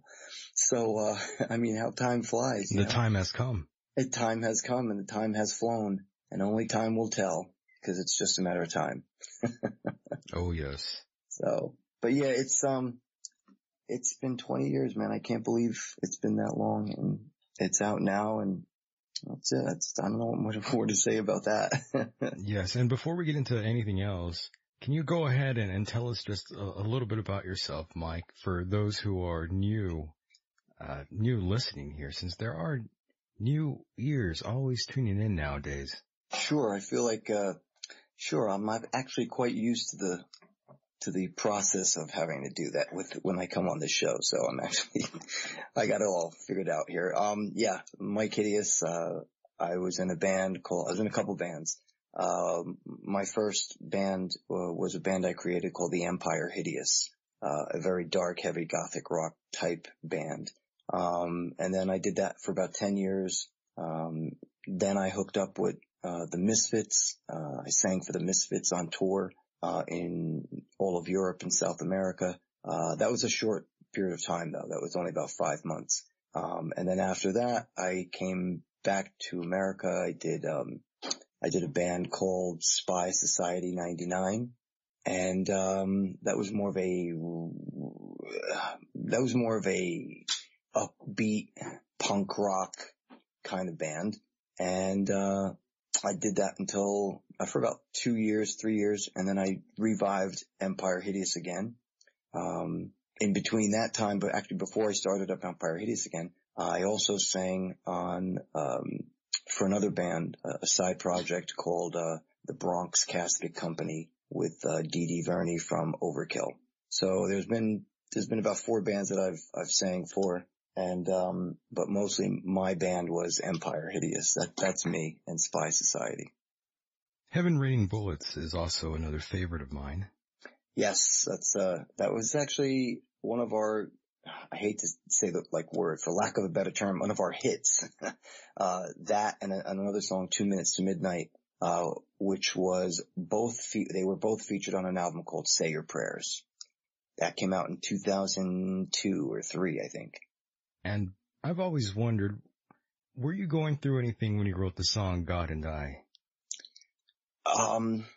Well, to be perfectly honest with you, whenever I write, material, particularly lyrically, there's always a source of inspiration that comes from the writing. And then I've always had an ability to allow the listener to interpret that as their own, in their own way.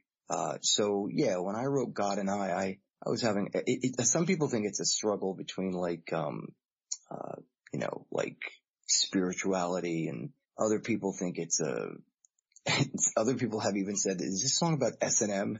Oh, I didn't think that when I heard it. Well, there are some comments, there are some lyrics that mention, torture and right. Yeah. So, I can see that. It's how you take it. It's how when you read the lyrics, it's how you interpret them. But every song I write has an inspiration from the beginning. And as I said, and then I change it around a bit so that it fits a more generalistic, type of, understanding or meaning for the listener. Yeah, I could only imagine back in that time for you. Those were good times, right, Mike? Yeah, they were for me. Crazy times for you. Oh, absolutely. Yeah. 1994 to 1998, Empire Hideous was it was really doing good in all aspects of the word. And we got a lot of recognition. We were doing shows in New York as an unsigned band, with no record label or any financial backing. We were doing shows to 1,000 people and sold out gigs. I mean, that was pretty good. And it all happened from 94 to 98. And then things, as usual in many bands, they just sort of dissipate or fade away or break apart. And that's exactly what happened. And things started to go haywire. But, a tour, when you're not doing it professionally, like on a tour bus, a tour in a van and a car can really, separate the boys from the men, so to speak. It really can become stressful. People can, and eventually you really learn who it is you're with on tour. And I think the last tour that Empire Hideous did in 1997, was it 97? Yeah, 97. It was very stressful for a lot of the people involved, and we had, very little money. In fact, we had no money. We were just getting guarantees from the shows that we were doing and from the nice people that were kind enough to book us. But it creates a lot of stress, and then therefore that created a lot of issues between people. And by the time we got back, one person was leaving. Yeah. That shit must be hard, Mike. The road, having to deal with someone next to you there that you may or may not like after the tour's over. Yeah. We did a show, back in 1990, I believe it was 93. We did a West Coast California tour. Oh, really? Yeah, we did. Out here. We were one of the first bands involved with 3 other bands to do the first American Goth Fest. It was dubbed the Pilgrimage Tour, and it included the following bands. DK? What's that? DK? No. It involved, This Ascension, The Shroud, and The Prophetess. And these are all California bands. And originally we were trying to get London After Midnight to be a part of it too, which was a really big band in the goth scene on the West Coast. But they never did it. So in any event, we were involved in that with those 4 other bands. We were the first 4 bands to do the first American Goth Fest in America. And after that, like, our reputation began to grow.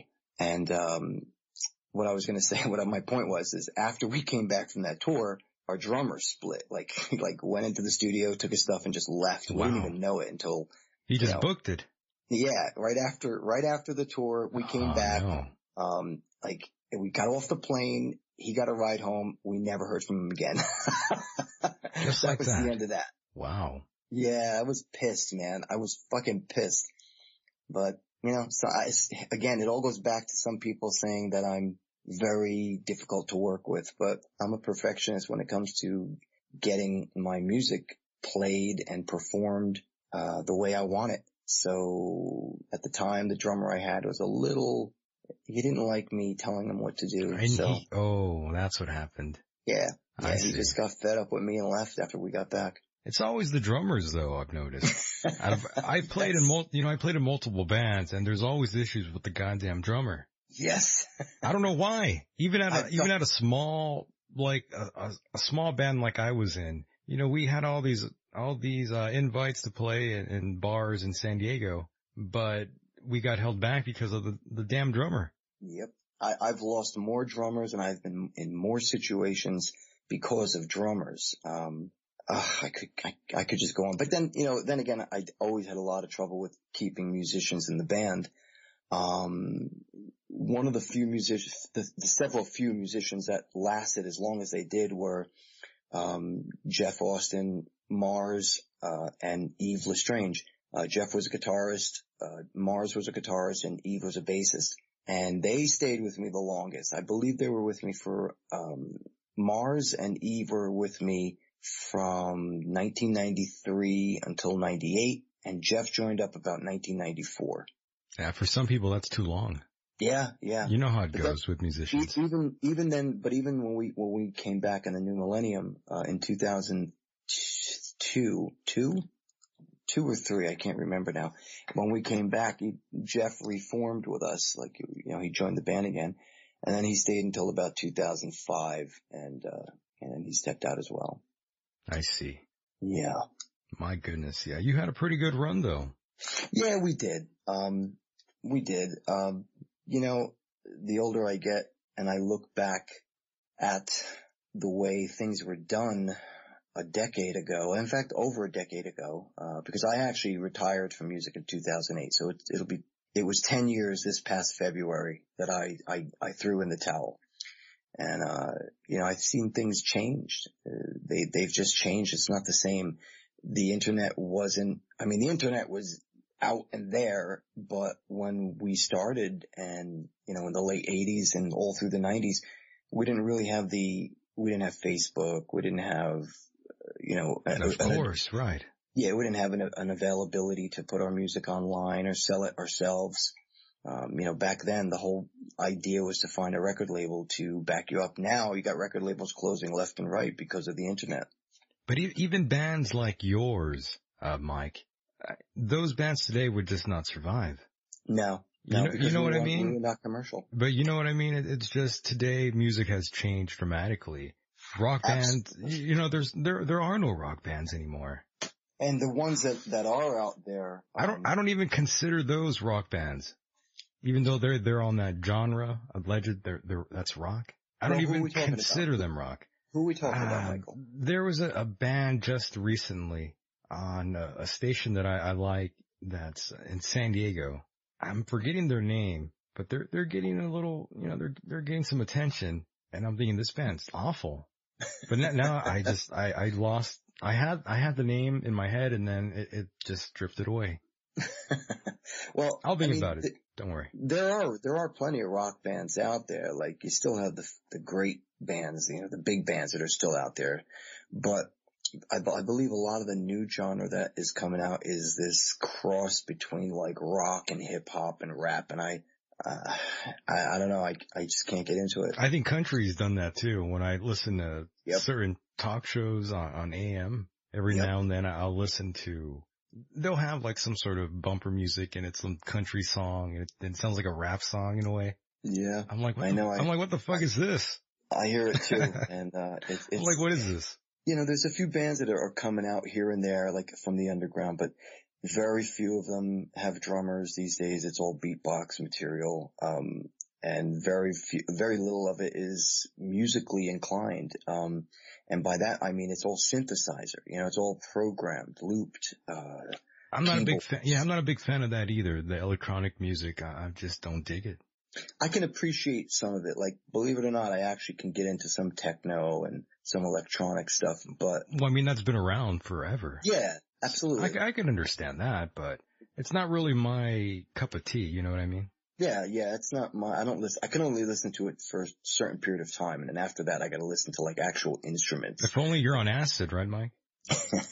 then it would help. But, you know, listening to like, you know, it reminds me of when I was a teenager and I was into like hardcore punk.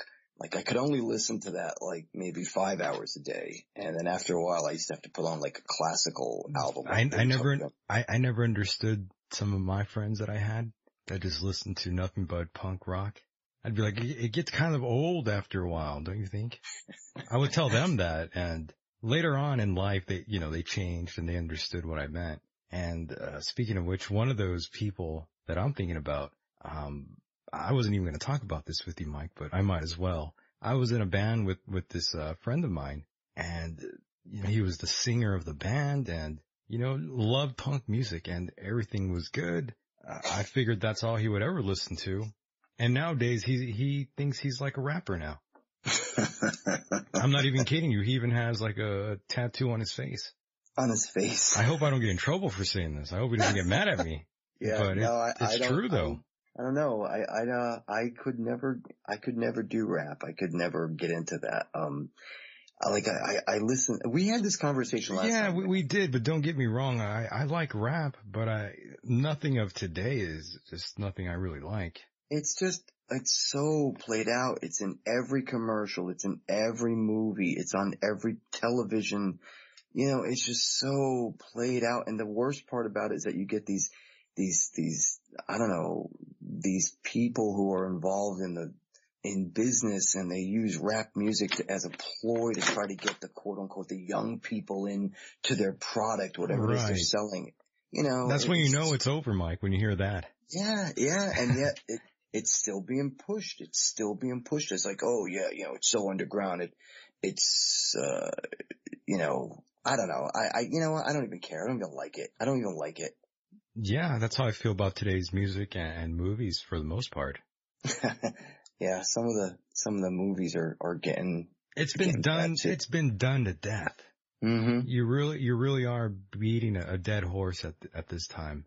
Indeed, I can't even believe there's people that are still playing in bands, Mike. There's no money. There's no money in it. Oh, there never was any money in it. We never got any money. I mean, we got paid for gigs, but just like just like what I'm doing right now, there's no money in this either. There will be for you. So you know what I mean? It's like you're beating a dead horse here. There will be for you, Michael. You'll see. I hear that a lot. Yeah, well, you got it, man. I'm not seeing it though. I'm not seeing it. Yeah, give it time. Just stick with your talent. Just keep doing what you're doing. You'll see. Yes. It'll come. Now listen, I gotta mention something. Go ahead. I don't mean to get off subject, it's all but good. There is, a friend of mine who is in a band, called Hades Machine. That's a great name. Isn't it great? That's a great name. They are like a horror punk, rock band cool. Yeah, they're from Washington State. And, he just released, he's a good friend of mine, and he just released a new CD called Dead of Night. And on the CD, he contacted me way before about what I'm going to tell you. He released the CD, and on the CD there is a cover song of a cover of an Empire Hideous song called Open Windows, and that's an Empire Hideous song, and he covered that, and I'll tell you, it sounds amazing. It sounds better than the version that I did. Oh wow. So yeah, I just wanted to say, if anybody wants to hear that, if any Hideous fans are out there, check out Hades Machine, Dead of Night. It's out now on CD, and you can go on Facebook and find it, or on the internet, and you can order a CD or T-shirts, or even a pillow with the Hades Machine logo and zombies on it. So very nice. Pick your copy up today. Speaking of which, if anybody's interested in getting an Empire Hideous merchandise, there are CDs available on my website, including the last 3 which were released on CD. That is Remixes Through Time, Spy Society 99 CD, which is a completely separate entity, and as I said before, The Time Has Come. Those CDs are still available, as well as my book, which is still selling online as well. Yes, and by the way, I randomly watched the scene from American Nightmare. Okay. Which scene was that? I think they were talking to, what's his face? Steele. Bobby Steele? Bobby Steele, right. Yes. It's, was that the one where he talks about puking on John Lennon? I believe so. Yeah, I've heard that 1,000 times.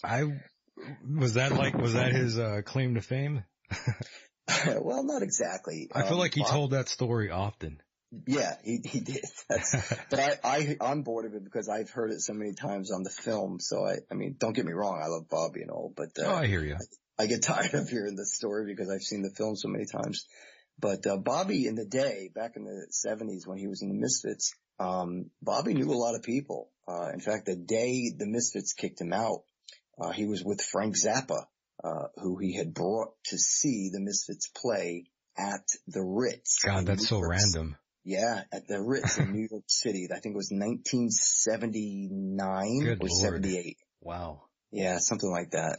And so he knew a lot of people. He was like the guy who stood out in the punk rock scene, who then joined up with the Misfits. I mean, he was the guy back then. He's still going at it too, good for him. Speaking of punk rock, Jello, his representative, hasn't got back to me yet. Oh. I did hear from them once though. So it might go down still. You never know. I would imagine if you keep persisting on it, like if you stay persistent, you'll get him. He's a decent guy. I mean, he's just busy, he's like on television and he's doing his thing. Did you see him on Portlandia? I sure did, actually. Speaking of which, aren't they on their last season, or is it over already? I thought there was a new one that just came out. I know there's a new one that came out. I haven't seen all the episodes, but I got turned on to the first I don't know, seasons or episodes, whatever, and I absolutely loved watching that show. It was so funny. It's a good show, actually. It is. What's the guy's name? Even Danzig's on there. Yeah, I saw Glenn Danzig on it too. That was hilarious. Every time I think of it, it's like, in order to stay cool, sometimes you must look like a dork or a geek, whatever he says. That's the last person I ever imagined to be on there. Yeah, you would think he would be too serious, but it's good to know he's got a sense of humor. Yeah. That's a guy who I would love to drink with. Who, Glenn or the guy in Portland? Well, both, but I mean, Glenn would be hilarious. You think? I think I could get him to laugh. He seems to have a good sense of humor. Yeah. Dark. I was going to say he has a dark sense of humor, I bet you. What's the guy who's on Portlandia? What's his name? The main guy? Yeah. God, what's that dude's name? Oh, he's so funny. I think he must have been a musician or something in a band, because like he knows so much about the underground scene, and they're always, portraying parts that his name's like Fred, I think it is. Fred, that's right. Fred something. And they're always doing parts like punk rockers, like beggars, like squatters on the street asking for money. So, do you recall seeing those kids around when you were in the New York scene, a bunch of squatter Absolutely. In fact, they were everywhere, right? I got a story to tell you. One time I was on Avenue A in New York City with my friend Mark, And, it's a beautiful Saturday afternoon. And, in the summertime, things are really, it was a great time. You always had a lot of people out. This was before 9/11 and things were just really nice. And I'm walking down the street and I'm with Mark and we walked past this one, like we weren't far from St. Mark's Place. And as I walked past, I saw a couple of punk rock squatters and, one guy puts his hand up. He's like, "Hey man, you got $1 for a beer?" Now, don't get me wrong. Every time I have ever been in New York City, at least back then, anytime I saw a squatter and they asked me for money, I always gave them money. Whether it was $1, a quarter, whatever I had, change, I always did. That day, I was really low on cash. And it's not like I looked like some guy who was like, this better than thou kind of person. I looked the part, I was wearing my black clothes and my hat and, I was part of the scene, if you will. And this guy, he looks like, I looked at him after he asks me for $1 for a beer and I'm like, "No, I'm sorry, man." And he goes, "Oh, what's it going to do? Break your wallet?" I'm like, "Go back to New Jersey, you idiot." I have two funny stories to tell you about the homeless. But before I do, Mike, I need to run to the fridge really fast. All right. Do you mind saying a few things here? Yeah, you want me to say something? What do you want me to talk about? Give me a subject first. Anything you want. Freedom of speech. Speaking of which, you're still... Help me out. You're still featured on the show's intro here on the program when you are mentioning how they're taking away our freedom of speech. In the opening segment? Yeah. Yes. I truly believe they are, and I know you know they are. Speak Who on are we that talking about? Speak on that for a second. Well, everyone really, even this program I do here, in regards to YouTube, they sometimes just flag, this program every now and then, randomly. Really? Yeah, just randomly it seems. Even on subjects that I think they wouldn't even find, any interest in. Well, I'll tell you what, I'll explain that in a second. I'm gonna run really quick. Go ahead. I'll be right back. I'm gonna talk a little bit. Go ahead. Basically, when I first started my band Empire Hideous, it was about opening doors and, going into places to expose things for what they are. And a lot of my material that I wrote was either political or religiously, involved in that subject matter. And I always tried to, blow the doors off of the things that were, taboo or, hidden from the public. So that's where sort of like the name even came from, Empire Hideous.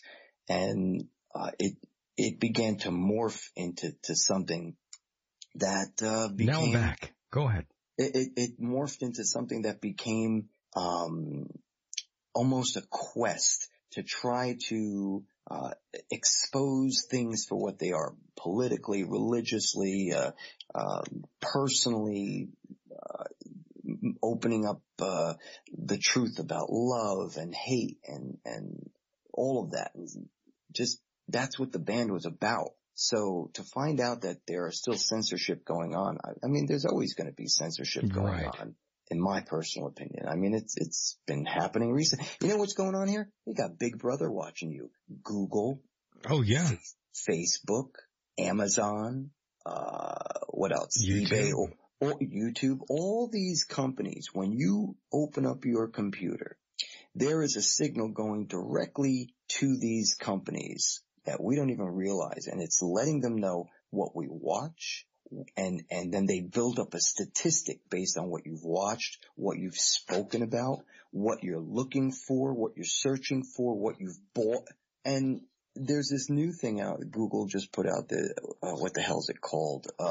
Is it Alexandria? No, it's. Oh, Alexa. Alexa. Yeah, but that's not Google. I think, Google's got this thing where it's a device. You put it in your house and it listens all the time. And when you say, hey. Yeah, that's what it is. Yeah, you say, "Hey Google," and it answers.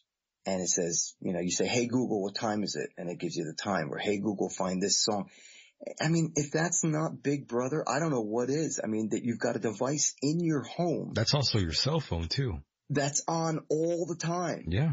And they can, I mean, if they wanted to, they can hear you. As a matter of fact, I forget when it was, I might have even talked to you about this. Samsung had a television that was able to like listen or something to that effect, where they were able to listen in or get the information of what you were watching sent back to the headquarters of whoever commercially involved they were with. And I found that astounding. Like, how was that even legal? Yeah, it's ridiculous. And even going back to the late 90s, early 2000s, I was really into messing with computers, and I had learned to mess with something called Trojan viruses. I won't get too deep into that, but I explored with that, and I was able to do some really interesting things. Things that I thought at the time were pretty incredible. Just like listening into people's, if they had a microphone, you could listen in, or a webcam, you could turn it on yourself, remotely. Oh my gosh. Yeah, and this was stuff that I was able to do back in the late 90s. Were you a hacker? Well, I guess I would go with that title, but I wasn't really trying to do any of that sort of stuff, but I did. I'm not gonna lie about that sort of thing, but I experimented with that sort of thing way back in the day. Yeah, and I stopped. I believe me, I stopped because I got scared after a while. But yeah, I was always really fascinated with some of the things that I could do, and then fast forward through time, finding out what actual government agencies can do. Now that's scary. Yeah. Yeah. And it increases by the day with the, constant upgrading of electronics and electronic devices. Like, I know when I get programs on my phone, there are actually, you actually have to turn the microphone off in some cases because it actually listens to what it is you're doing or saying. And I can't appreciate that at all. That's just Big Brother. That's an invasion of my privacy, and I don't go for that one bit. Even on my phone, when I send the message and use voice to text, even when the volume is all the way down, it still records what I'm saying. That should give everyone a hint. You know what I mean? Know that. You know what I mean? Even though the volume is down, it still hears you. That's crazy. Isn't that interesting? There's a lot of great things that are in electronics these days. Oh, I fucking love it. I'm addicted to. I do too. I'm addicted to all this stuff, all this shit. Do you have the iPad, the iPhone? Yeah, I have iPod. all that. I have all that stuff, even though I hate Apple. Really? I have an Android phone actually, and I'll tell you why. As soon as Apple, as soon as they hijacked my phone and started putting in that shitty band U2. Once they uploaded their album on my phone, I knew it was too much. Now, they crossed the line. They crossed the line, Mike. Hang on. Now you said they uploaded that band to your phone. How and why? Be specific. I don't know. I don't exactly know how they did it, but they were able to just one day out of the blue, their entire album was on my phone and on everyone else's phone too. Their new album. So it's obviously what you've got here is a business deal between the band or the record label and Android or was it Apple? Yeah, Apple. It was through iTunes. Yeah, so basically this is what all the top-notch bands do. They're all connect. That's how they're making money these days. Not making money through record sales. They make money through selling themselves like whores. Yeah, because I was going to say there's like no money selling CDs anymore. No, there never was. It's over. Like even in the day when you did make money, royalties on CD or album sales, you made about 5 cents, which means you had to sell about 10 million copies in order to make like, $100,000. There was no money in record sales. It was very, very little. The money was made in touring, other types of merchandise. Right. That you may have had like, a contract on where you got a certain percentage. But anyway, everything's changed now because now the big bands they even sell their portions of their songs, like a rhythm or a guitar riff that is sold, for not iTunes, GarageBand, which allows you to loop certain things to make your own songs.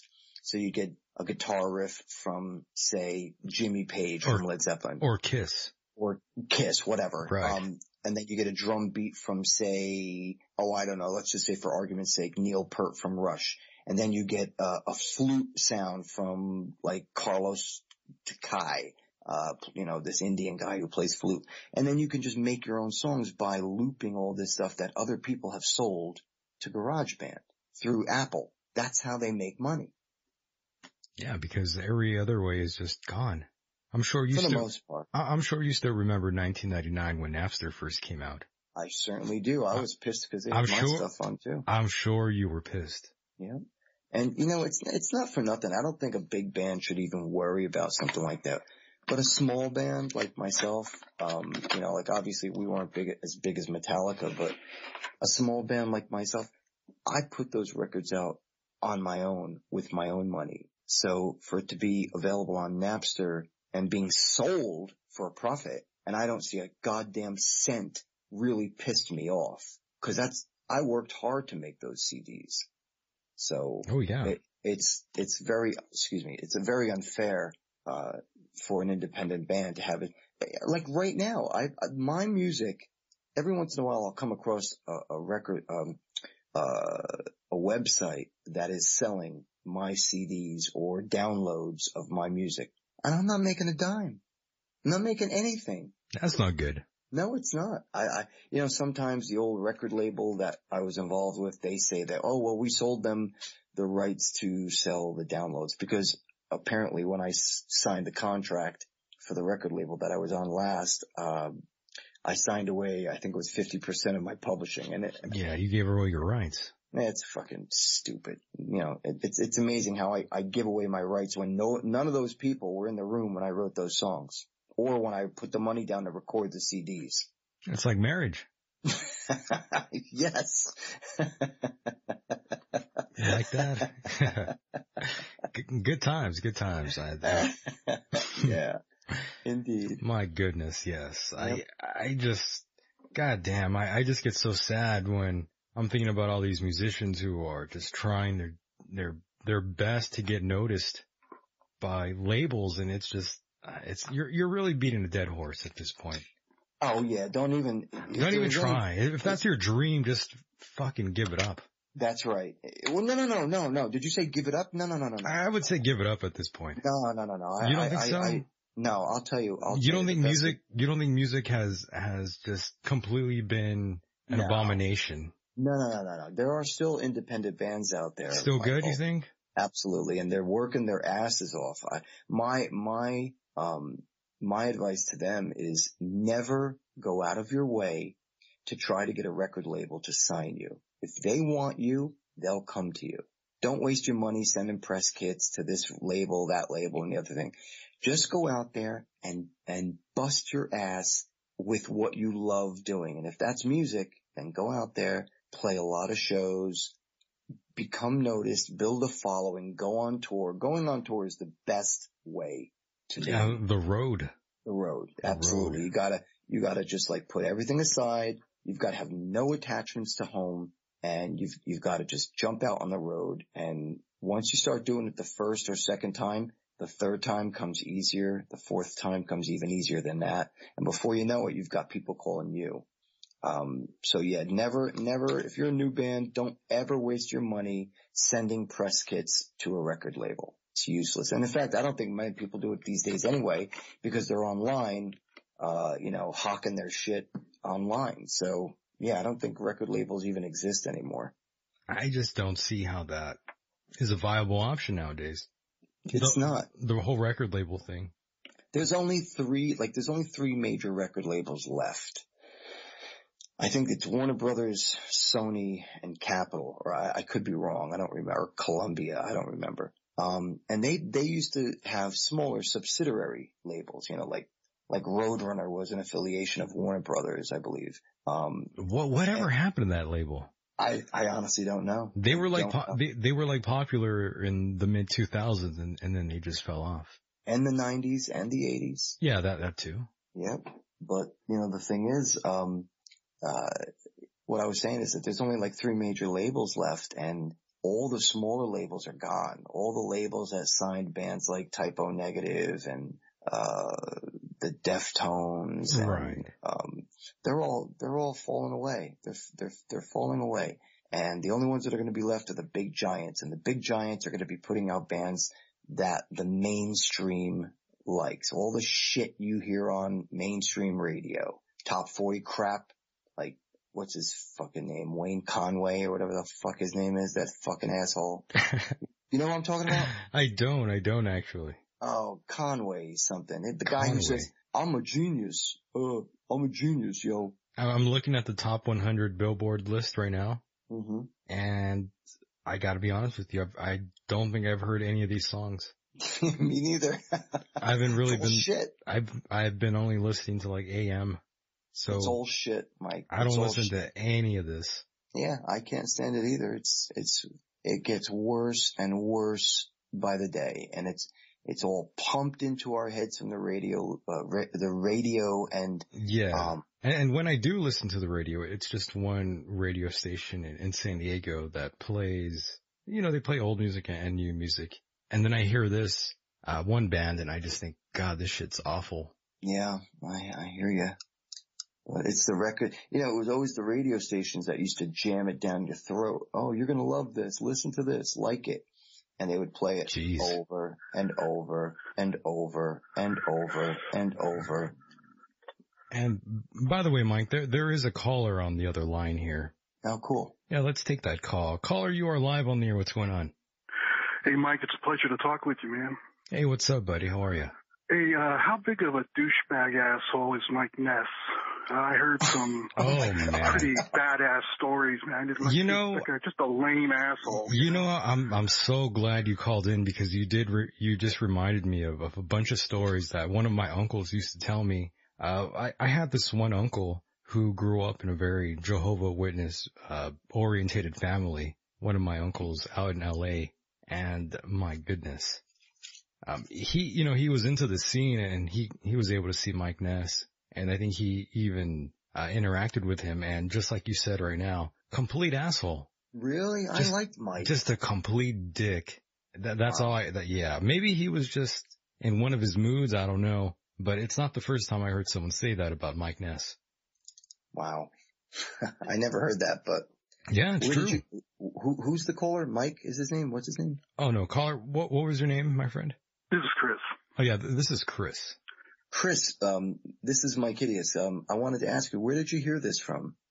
Well, this goes back a few years ago, because I had a good friend of mine who actually knew a couple of people in the band, and they said that this guy was just a complete douchebag, man. And he's always been just to regular people, just being a douchebag backstage and everything. That's what I heard. Hey, man, I just wanted to tell you the greatest concert I went to, and I know I'm really aging myself here, but Day on the Green in Oakland, California, 1985, man. The closing band was the Scorpions, and they had Y&T and Rat and Metallica, and Cliff Burton was still playing, man. Greatest concert ever, Day on the Green. Hey, thanks, Mike, man. You're great, man. Love you. Wow. By the way, did you hang out in the parking lot there? A lot of weed smoking, man, in the Bay Area at that time. Day on the Green had some of the greatest concerts, man. Oakland, California, the Oakland Coliseum, where the A's play right now. Some of the greatest, Mike. Nice. Mike, I love you, baby. I love you. And I love you. I love everybody, man. This is great. Great show. Goodness. Thank you, guys. Hey, Chris. I love you, baby. Chris. Don't go anywhere. I gotta tell you something. You got a minute? Yeah. Okay. Listen to this. I gotta tell you something. You bring this thing up about Mike Ness and everything, and I just wanted to tell you a little story. I'm a fan of the Monkees, okay? You know who they are, right? Yeah. Chris? Yeah. Okay. I went to go see them. Oh gosh, it must have been about 2 years ago, maybe. And, I was a child. I was a young boy when I heard the Monkees. So I've seen them play twice already. And, this one time they were playing at this horror convention in New Jersey. And just before were they actually playing the instruments? Sorry? Were they actually playing the instruments themselves, or? No. What I'm trying to tell you is that how people are assholes. So before they went on, I saw Peter Tork and I saw Mickey, whatever his last name is, Owen, sir. Whatever. So I wanted to walk up to them because I'm such a fan. I've been a fan since I was about 8 years old. And, I go to walk up to Peter Tork, and as I walk up to him, his bodyguard steps right in front of me. And Peter Tork literally turns his back to me, and the bodyguard gets in front, and he's like, yeah, you don't want to bother him right now. I'm like, oh, okay. I just wanted to shake his hand and just say I really respect him. So when that didn't happen, I walked away and I saw Mickey coming out of the men's room. And as Mickey was coming out of the men's room, I was like, hey, Mickey. And he just kept walking. He didn't turn around. He didn't look at me. He didn't stop. Nothing. Just kept walking. And I'm standing there like a total tool, waving like, hey, Mickey, hey, I really like your stuff. And he's just walking away from me. What I'm getting at is this. Sometimes these musicians and actors and anybody in show business, sometimes they have such an attitude, but it's what makes them who they are. For example, it's been in history. I mean, Beethoven. Look at Beethoven. Beethoven was an asshole to people, but he was a genius at music. And it happens a lot with a lot of different musicians, and actors, as I said. So Mike Ness might be what you're saying. I can't speak for something I don't know about, but it also might be what makes him who he is. Mm-hmm. Yeah.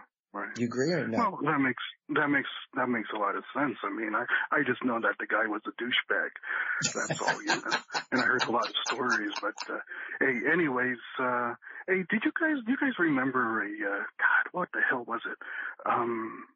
LA at Mike, help me out here. A band that, I know you saw a lot in El Centro, probably down there a lot during your days when you're hanging out in the clubs down there. The Roxy. The clubs. Remember that time when you were hanging down there? But anyways, I'll think of the name later. But anyways, thanks, Mike, man. It was really, really a pleasure to speak to you. It's an honor. I really love musicians, and you have a lot of talent, man. And I just want to say thank you. Which Mike are you thanking? Both of you. Oh, okay. Yeah, thank you. Thanks for the call, Chris. Really appreciate you hanging out here with us, man. Party on, man. All right. Take care, my friend. Take care, Chris. And there goes Chris, a listener of the program. Great guy, saying that Mike Ness is an asshole. I thought he was going to say me. How come that guy Mike Hideous is an asshole? He's all, Mike Hideous is a piece of shit. I hate Mike Hideous. I hate him. He's a terrible man. The first time. Have you had people say that to you on stage? Well, not on stage, but What's the worst thing anyone's ever called you on stage?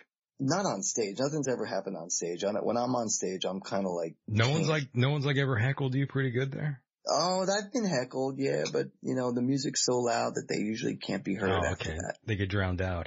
Yeah, but I hear you. I mean, what was I going to say? I've gotten hate mail. I've gotten plenty of hate mail from people who don't like me.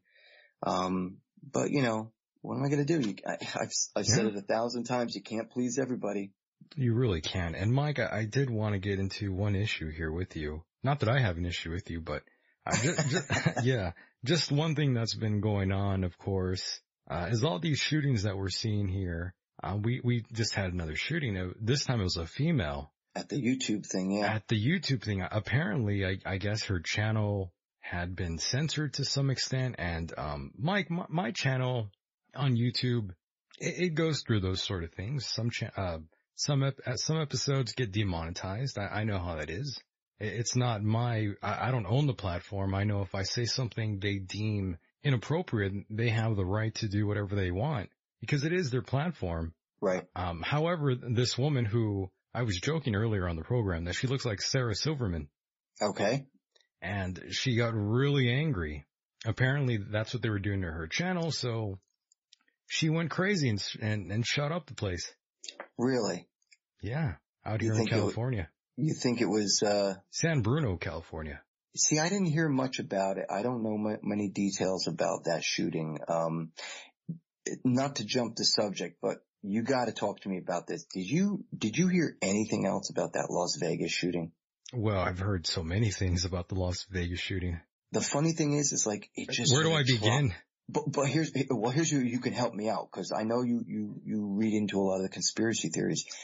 Why did it disappear after just 2 weeks? Well, it's funny you say that because on that program, on my program, when that incident happened, I said on the show, as soon as this program is over, a new disaster will take place, and that will be plastered all over your television screen as soon as this show's over. And it's true. Well, there were so many other things too that didn't make sense. Like there were conflicting stories. A lot of conflicting stories, right? Yeah, and it just seems like such a conspiracy, and I don't normally say that. You really don't, actually. That's the first time I've actually heard you say that. Yeah. You're not really for it. You know me, I'm really skeptical. Very skeptical. Yeah.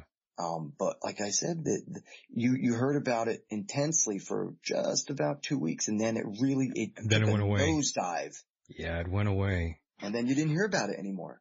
I'm not sure if you saw footage, but there's a new surveillance of the shooter, gambling and eating alone, and then filling his suite with guns, apparently. His what? His suit? No, his hotel room basically had a suite there. Oh, okay.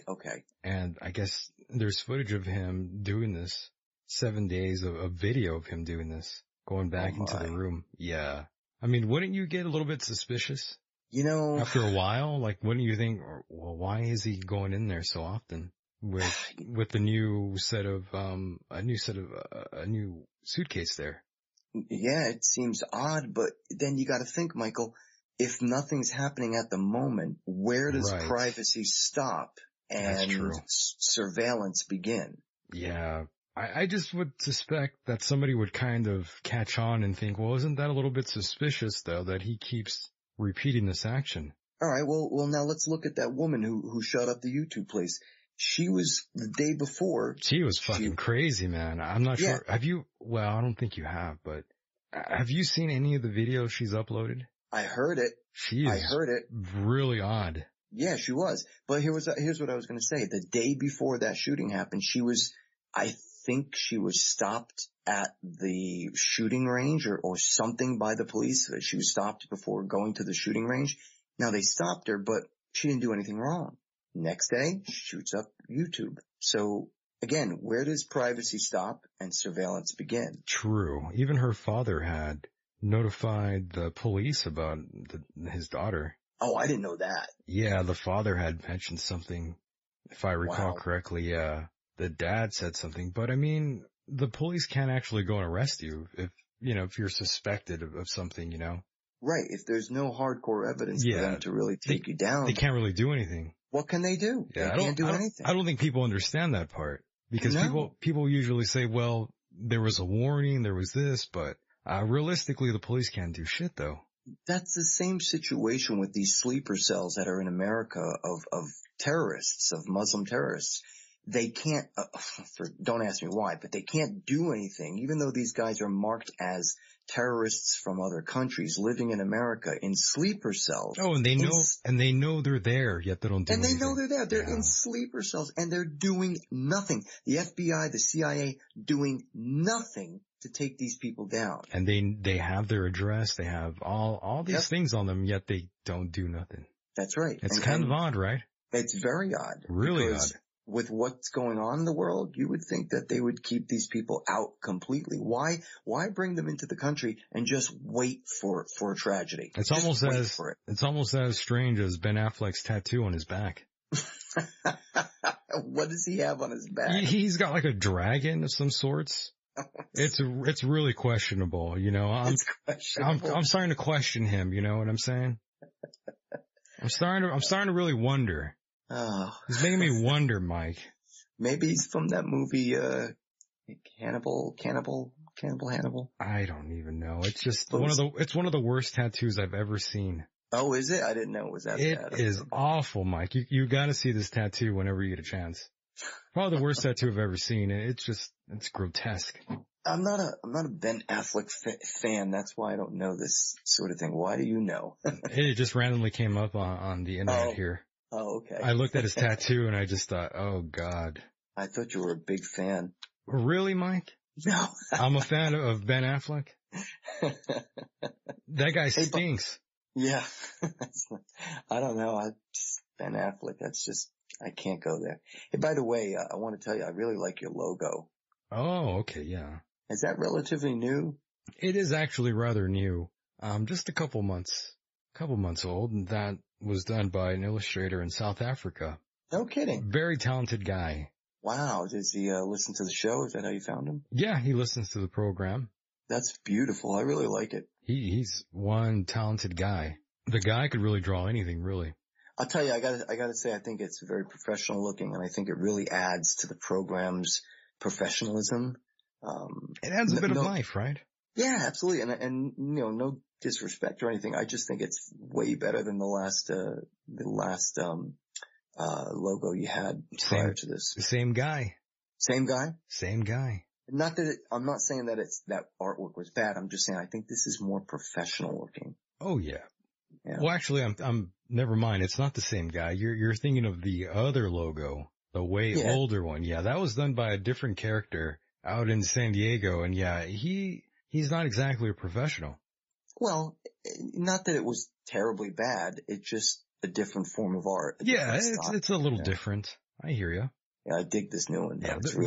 Yeah, this one's much more modern, much more professional. That's a sticker right there. That's a round sticker.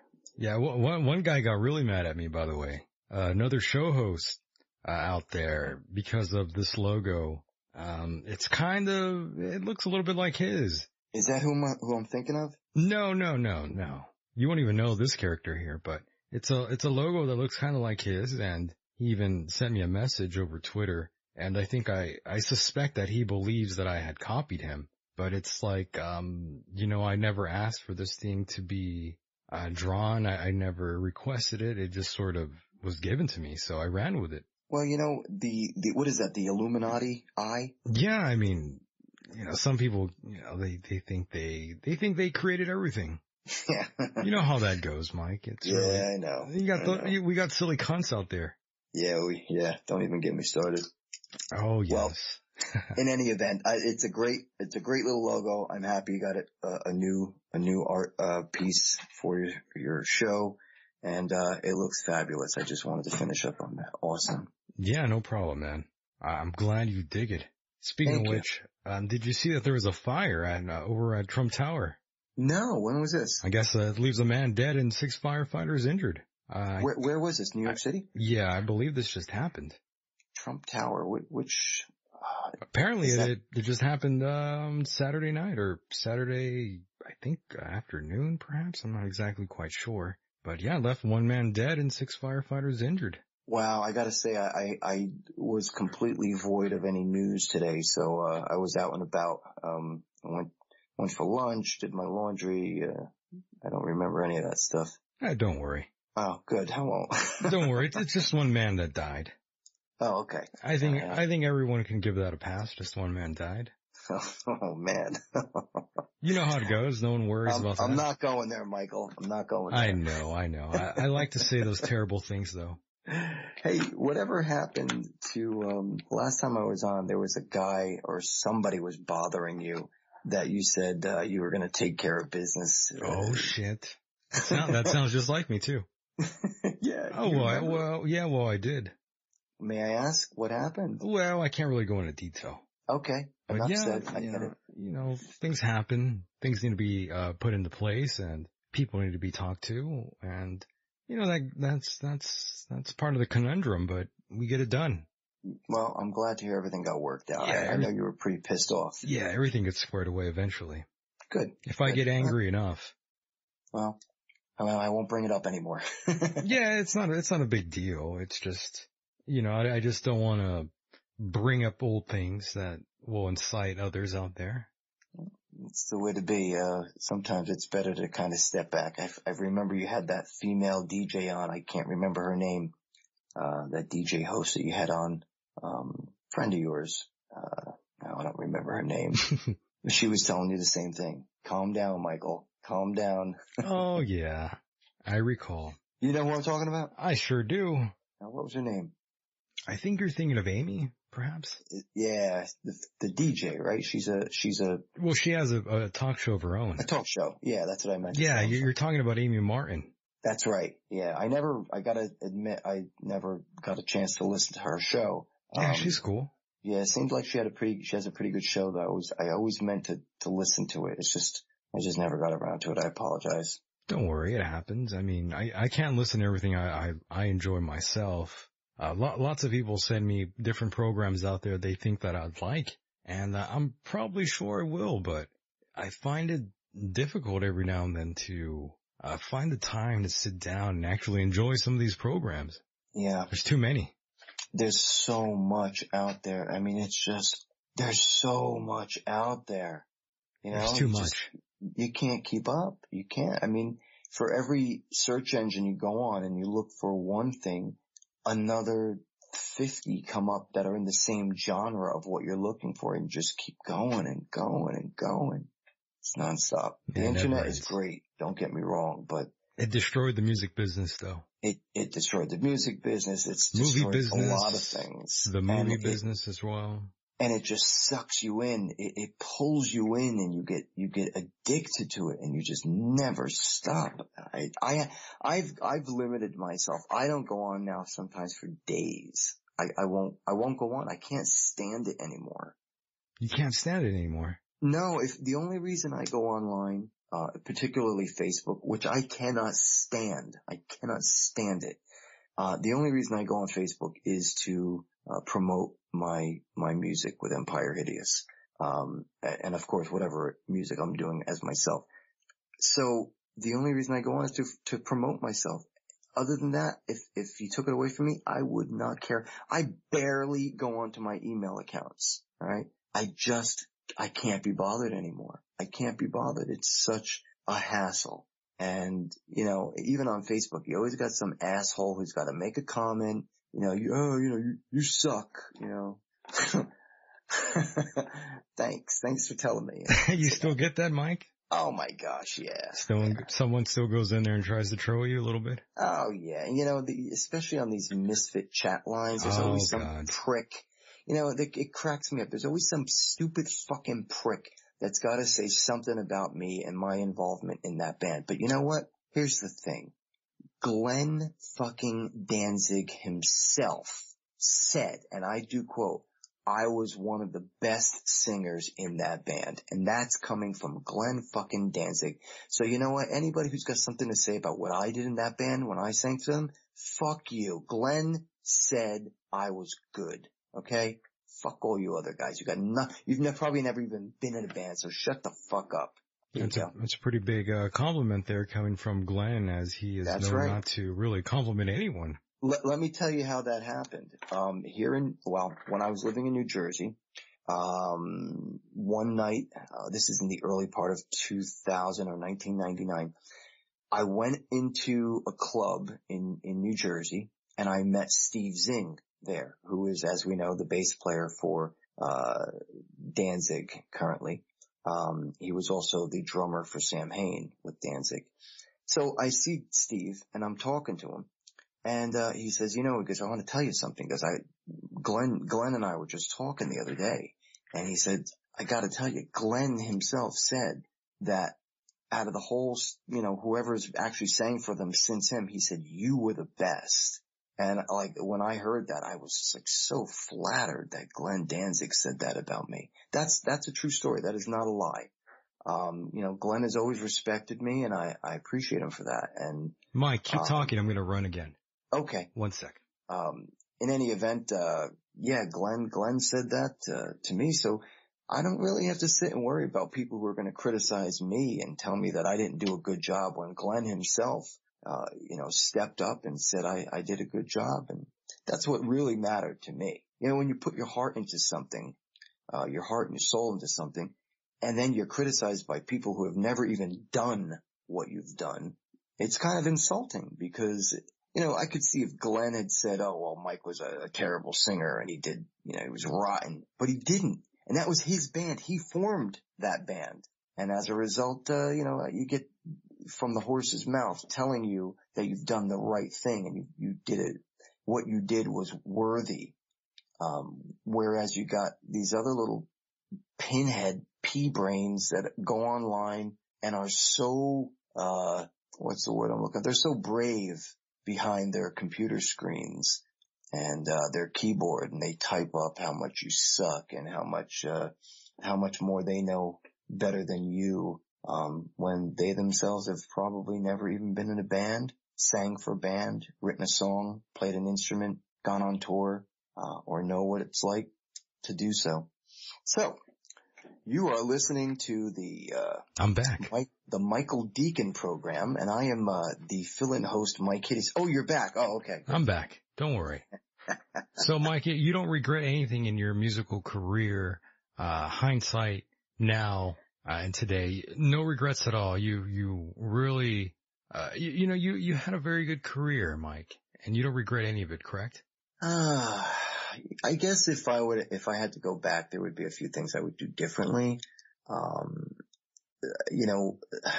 You gotta remember when I got into music, I had absolutely no background whatsoever. I didn't know how to write a song. I didn't know how to play an instrument. I didn't know how to sing. I had never played in a show. Well, actually I did when I was a kid, but not like for real. And I just sort of did it. I did it blindly. And as time went by, I learned how to play guitar. I learned how to sing. I learned how to write music and compose. And, it took about 5 years for me to really get, 5 or 6 years for me to really get my feet solid on the ground and know what the hell I was doing. But I was younger back then. I had a lot more energy, and my willpower and my confidence was just overflowing. So, by the time I got everything together and learned how to do it all, I was doing it better and better. Not to boast, but, I was doing it better and better. And I didn't really, I wasn't a professional. I started out completely amateur, but I got to a level that most people don't get. So yeah, it's not like I regret everything, but if I had to go back, I'd change a few things. Understood. Oh, of course. How long have you been doing this show now, Michael? Well, 2016, I believe, at the end of 2016. Okay, that's right. Yeah, that sounds about right. And you were doing that before, for 5 years before? Yeah, 2012, I believe. That's right. And in fact, I remember doing the show for you. In fact, I think it was earlier than that, wasn't it? 2009, no? No, it was 2012. Okay, so that's when we did our first show together, our first interview together? Right. Yeah, and before, that sounds about right. Yeah, and before that, I was, definitely wanting to be way more in the radio industry. I was really trying to get a job in the radio industry back in 2005, 6. And, I had a really bad experience with a local radio station down here. And, what happened? Well, they were just they're kind of douchey to me. They just treated me so badly there. I'm not exactly sure what the hell happened. Do you have a background in communications? No, I don't. Maybe that's why. They just treated me so badly in there. And one of the DJs in there, he was on the air. And when I walked by and I was being shown around the whole studio there, I was basically given a little tour there. And this guy did not keep his eyes off of me the entire time I was walking around. I think he thought in his mind he was going to get fired. Wow. That's the only thing I could think of. But the guy that was doing the talking during my time in there, he looked worried. It was kind of funny. Yeah, I bet you he thought he was going to get scrapped. Because this was, now that I'm thinking about it, this was close to the holidays, and in the radio industry, you're most likely to get axed right when the weekend begins, or right when it is the weekend and on a holiday. That's when they really want to just give you the axe. And did they? They didn't fire that guy. He's still there. Oh. Yeah, no, he's still there. But I bet you anything he thought, oh shit, I'm fucked. I swear, I bet you that went through his mind. Yeah, I suppose. I thought you were going to say that they were going to axe you. Oh, no. I thought I was going to get the job. Oh, well then they did axe you. Well, not exactly. They took me in, they showed me around, they considered me for a few minutes, and then the owner must have heard something he didn't like. Oh, okay, I get it. Yeah, right. That was the rest of the story. And then they looked like they came back to me and they had this look on their face like if I just killed someone. Yeah, but back then, back in like 2012, well, not 2012, back in, I think it might have been 2006, 2005 or 2006. I was a lot more crazier, Mike. I talked a lot about crazier shit. You crazy? Right. I know, right? Me crazy. So I figured they probably heard something they just did not like, and they were freaked out. Well, that could happen at any time. Yeah, that's whatever though. I don't care. Yeah, I mean, it's all right. You probably just were in the wrong place at the wrong time. Yeah. It wasn't my time. It wasn't my time, Mike. That's what I think. I wasn't ready. Well, either way, now you've got a great thing going, and that's what I'm being told all the time. You have a great thing going. You have this. You have just that. keep going with it. Well, Mike, I'm about to fucking slit someone's throat here. Why? Because I'm running out of beer. Well, I've been drinking double barrel ale since the program started at 8 p.m. and it's now 11. Well, at least somebody's drunk. Oh yeah, but I mean, I'm kind of surprised I've been able to handle my booze, even though I'm not a big drinker whatsoever. I think the show's been going pretty well. That's my personal assessment. I'm not quite sure if it's been good or not. Well, last you told me you had people listening from all walks of life and all different sections of the world. Yeah, they tune in. I really do respect the international listeners out there that tune in and support the program. And speaking of which, I have to thank one of the people that donate all the time here on the program. That's Frank out there. I gotta thank that guy and Will too.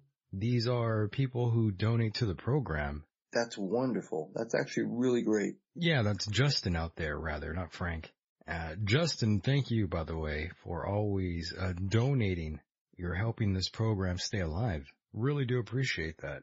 Way to go, Michael. That's great news. I'm really happy to hear that for you. Yeah, for sure. So, Mike, since we've been talking a lot about music lately, are there no bands that you like at all? No, not true at all. Like in like a modern band we have that's still alive and kicking here. Like, you mean like a new band or an old band? New band. I'm gonna be perfectly honest with you, Michael. Go ahead. I'm gonna be honest. I don't have my feet as wet as I used to. My feet aren't as wet as they used to be when I was in the music scene, right, out and about. You know, I used to be a DJ. At one point, I used to DJ 5 nights a week in 5 different clubs. Jesus Christ, Mike. Yeah. How the hell, my God, how did you pull that off? I didn't. It only lasted for about a month and I was absolutely drained. I couldn't do it anymore. You must have been dead, man. I was. Plus I was rehearsing 3 days a week and then if I had a show. So 5 nights a week from like Monday to Friday, I was DJing. And you're crazy. You're fucking crazy. Yeah. I can't even believe you did that. Loud, holy shit. Loud pounding music 5 days a week, just beating my brains in. Wow. And then of course, you know, you're out and you got people drinks and drugs and I couldn't do it after a while. I was just so exhausted. I was aging like 5 years a week. Oh yeah, man. And, eventually I just stopped it after like a month. I was like, I gotta knock off like 3 of these gigs. I can't keep doing it. I wasn't ever a DJ at any nightclub, but I was a bouncer for, probably about 2 years. And I know what that's like, Mike, those hours. Yeah. And did you used to drink while you were on the job or no? Well, you know, every now and then, sure. But not slosh. Nah, I couldn't do that. Yeah, sometimes I would drink. Like I stopped drinking in 2008. I had to be like Dalton. Say what? Roadhouse. I don't know who that is, but I'll take your word that it's funny. So, okay. The thing with what I was going to say is with me, when I would DJ, you know, I could be DJing and once the people started gathering into the room rather, like, you know, the regulars would show up and one guy would walk over to me and he'd throw me a bag of weed or a joint and be like, hey man, play me that song that I love so much.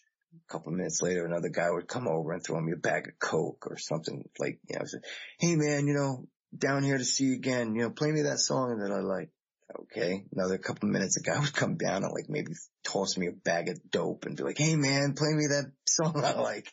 And then another person buys me a drink, and it just went on all the time. Like I would come home with all types of drugs, drink tickets that were people were buying me drinks, and it was toxic. I couldn't take it after a while, you know? And, yes. I remember the bathroom scene. Yeah, I stopped drinking and drugging back in 2008. Hey, good for you. Yeah, I couldn't. I'm an old man. You can't do that for too long. No. Well, I did it for 20 years. Yeah, man. You really can't do that for too long. 20 years was my cutoff date. But that's what I noticed. You know, you work those kind of hours and you work them pretty hard. It definitely does age you. It does. That's what I noticed, man. Especially alcohol. Anything that keeps you up, especially like Coke or any kind of speed or something. When you start losing sleep, you start to age quickly. And especially if you start drinking, you start bloating out and everything, like puffy eyes and messed up cheekbones, just poor complexion, bad teeth. Someone got stabbed over there, by the way. Where? I think that's exactly why I got shut down. Where? The club I used to work. Oh, where you were working. Yeah, I believe where was that? I believe someone got stabbed. San Diego? No, here in El Centro. Yeah, there were several clubs I had hung out in, stabbing. I saw a guy get stabbed right in front of me. Oh, did you? I never I never seen anyone get stabbed, but I have seen someone get shot before. No, that's even worse. I was in, Trust me, it is. Yeah. I was, I used to have a Wednesday night in a club in New Jersey, called Infestation Wednesdays. What a name. What a name. I used to book, local and traveling bands, and I used to DJ. So, I was doing promotion and booking and DJing on a Wednesday night. It wasn't easy, especially in Jersey, let me tell you. But one night later, towards the end of the night, probably close to like 2:30 in the morning, we were or maybe it was 2:00. We were just getting ready to close, and there had been a scuffle or an argument earlier. And after it was broken up, one of the guys left and then came back like an hour later, walked through the door, ran right up to the guy who he had the argument with and just stabbed him and then ran back out the door. Like it happened so quick. That's so scary, right? Yeah. That's and like, scary. when it happens, like you're in shock and you don't realize what's happening.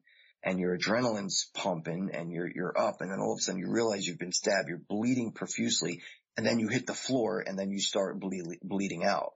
Luckily the ambulance showed up in time and they took the guy out. And then after that, we were stuck in the club until 5:00 in the morning because the cops showed up and they had to talk to everybody, where were you? What did you do? Did you know the victim? So on and so forth. So yeah, that was pretty strange. I never had that happen before.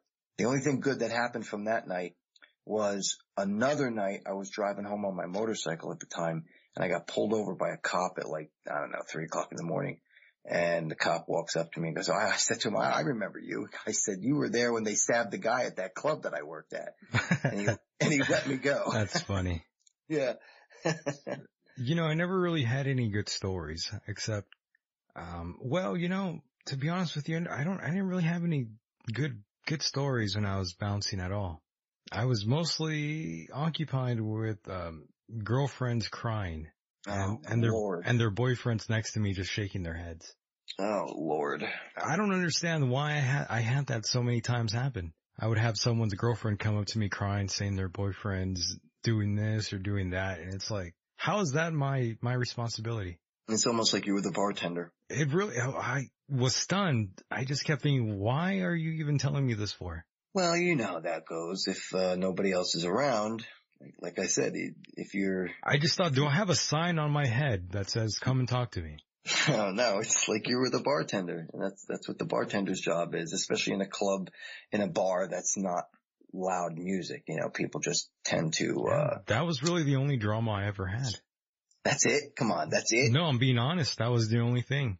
Girls crying, and I'm being completely honest. There was a couple fights here and there, but that's kind of standard. And then after I didn't work for I took a break for a couple weeks and then someone gets stabbed and then that's it. Place shuts down. Yikes. Thank God I wasn't there for that. When I used to DJ at the Limelight in New York City, for a short period of time. Oh, no shit. Yeah, about 6 months. That's pretty cool. And every once in a while, as I would show up to DJ that night, I used to have to take a train in or I would take my bike in or something like that. And, I'd walk to the club, however many blocks I had to walk to get to the club. And sometimes I'd walk up there and there'd be like police tape across the doors. And, I would walk up and I'd see a policeman there and I'd be like, oh, so what'd they get closed down for tonight? It's either a drug bust or somebody got murdered or stabbed. I can't tell you how many times that would happen. I'm like, okay, well, I guess I'll go home now because there's no reason for me to be here. But yeah, one night there was a stabbing at the Limelight as well. I was upstairs DJing and eventually somebody came upstairs. They're like, turn off the music and get out. I'm like, what? Just do what I tell you. And then I had to pack my shit up. Everybody had to get kicked out and I found out that somebody got stabbed downstairs. Wow. Yeah. New York is a fun place, man. New York is crazy. That's why I had to leave. I only know a few spots because I've been told what goes down. Certain neighborhoods I'm told about. Things of that nature. But, man, New York, it just seems like such a crazy, crazy city to live in. It is. Like at all hours, it just seems it's crazy to be there. It never sleeps. And, when I was younger, like in my mid-20s up until about my 40s, really, I used to go to New York all the time. I would take the train in and I'll tell you, it did sort of change after 9/11. I think a whole new attitude, was invoked and, things, in my personal opinion, I think things got much worse, much, much worse. There's gangs that are like roaming wild and they don't get arrested and it's just bad news. And I had to get away. I just couldn't take it anymore. But by the way, Mike, were you ever into the cocaine? I was for a short period of time. Okay. I was. You had that little episode in your life for a little bit there? Yeah, I've had a few issues. I hear you. I'll be perfectly honest with you. In fact, all right. I even wrote about it in my book, King of an Empire to the Shoes of a Misfit, which is also available on my website, MikeHideous.com. Ah, yeah, that's right. It's in your book. Yep. I wrote about it in the new chapter. I did have a small issue with cocaine in the late 90s into the early part of the new millennium. And it all started when I was on tour with the Misfits. Shit. It started there. Not during the DJ era? No. Wow. In fact, I wasn't DJing until after I was in the Misfits. I was in Amsterdam the first time I did coke. And, from that point on, after the Misfits, I wanted to do it again. And I started doing it in, the later part of 98. And before I knew it, 99, 2000, and up until about 2002. Wait a minute. Rewind here. Going back to, the Misfits here. You got coke in South America. No, Amsterdam. Oh, in Amsterdam. Yeah. That was the first time I ever had it. When you did that tour there in Europe there. Okay. Yep. And then after I came back and I was out of the band, I found everybody finds a contact. And that's like the most watered down drug. I hate it. I absolutely hate it. I don't like it, man. I don't fucking like that shit. I don't like it either. I don't even know why I ever did it. It's addicting. It's expensive. And it gets you hooked. Like you get hooked on it. Like you just keep, for me, I used to just keep doing it and doing it and doing it and doing it and doing it. I had to do the whole thing until it was gone. I had no control. Yeah. I had a friend who was just like that, Mike. He was just completely in it. So I can't hear you. I can't be bothered. I was just talking to a guy, the other day who was telling me he was in prison. He went to prison for coke. He was telling me how when he lived in Florida, they used to steal cars. And I asked him, I said, well, cause I asked him, like, what'd you get busted for? He's like, I got busted for drugs. I said, well, how did it happen? He said, well, I used to steal cars. I said, how many cars did you used to steal a night? 26. He said, that was the most we ever got. like, you stole 26 cars in one night? Wow. He's like, yeah, him and his friend. And I'm like, why? He goes, well, we were on coke and we started getting greedy and we began to steal more cars to buy more coke. It was just a vicious cycle. You know, that old saying, you know, I work hard to buy more coke so I can work faster. Yeah. So I can, you know, work hard so I can buy more coke so I can work faster so I can buy, you know, it just goes on and on. There's a lot of people like that, man, with that mindset. And then I moved from that to like freebase, which is, you know, just smoking it. And that was just like, oh my God, just fucking horrible Jesus shit. Christ, Mike. Oh, I've been down the road of every drug. I didn't know you did that. I've done every drug. How did that get introduced to you though, if you don't mind me asking? What, the freebase? Yeah, you were just a friend of yours or? I'll tell you, the guy who actually hooked me up with it for the first time is dead now as an overdose. Oh shit. We used to work, his name was Paul. And, we used to work together, at a newspaper, a music newspaper, an arts and entertainment weekly newspaper in New Jersey. And a lot of times we would stay there late in the office and work late hours. You know, some people would come in at like 8 o'clock and leave at 4. We'd come at like 12 o'clock and I would come in at like 11 o'clock and stay till like 10 o'clock at night sometimes. So one night I was there and, you know, everybody was there. Everybody who worked there was like a rocker of some sort. They were in a band or they did drugs, whatever. And, one time this guy pulled out this pipe. He's like, here, try this. And I'm like, okay. So I tried it and it gave me such an amazing rush compared to the fucking coke that I was doing up my nose, which by the way was destroying my nasal passages, you know? So. Yeah, you're going to end up like Artie Lang. Yeah, no. His nose is just so screwed up from all the coke. I remember you told me last time we spoke. But yeah, I was like, oh wow, I can finally smoke it and not have to worry about sniffing it up my nose. And, I'll tell you, I'm very proud of myself. When I realized that I was getting too deep involved in spending money on drugs, I made the conscious decision to get off of it.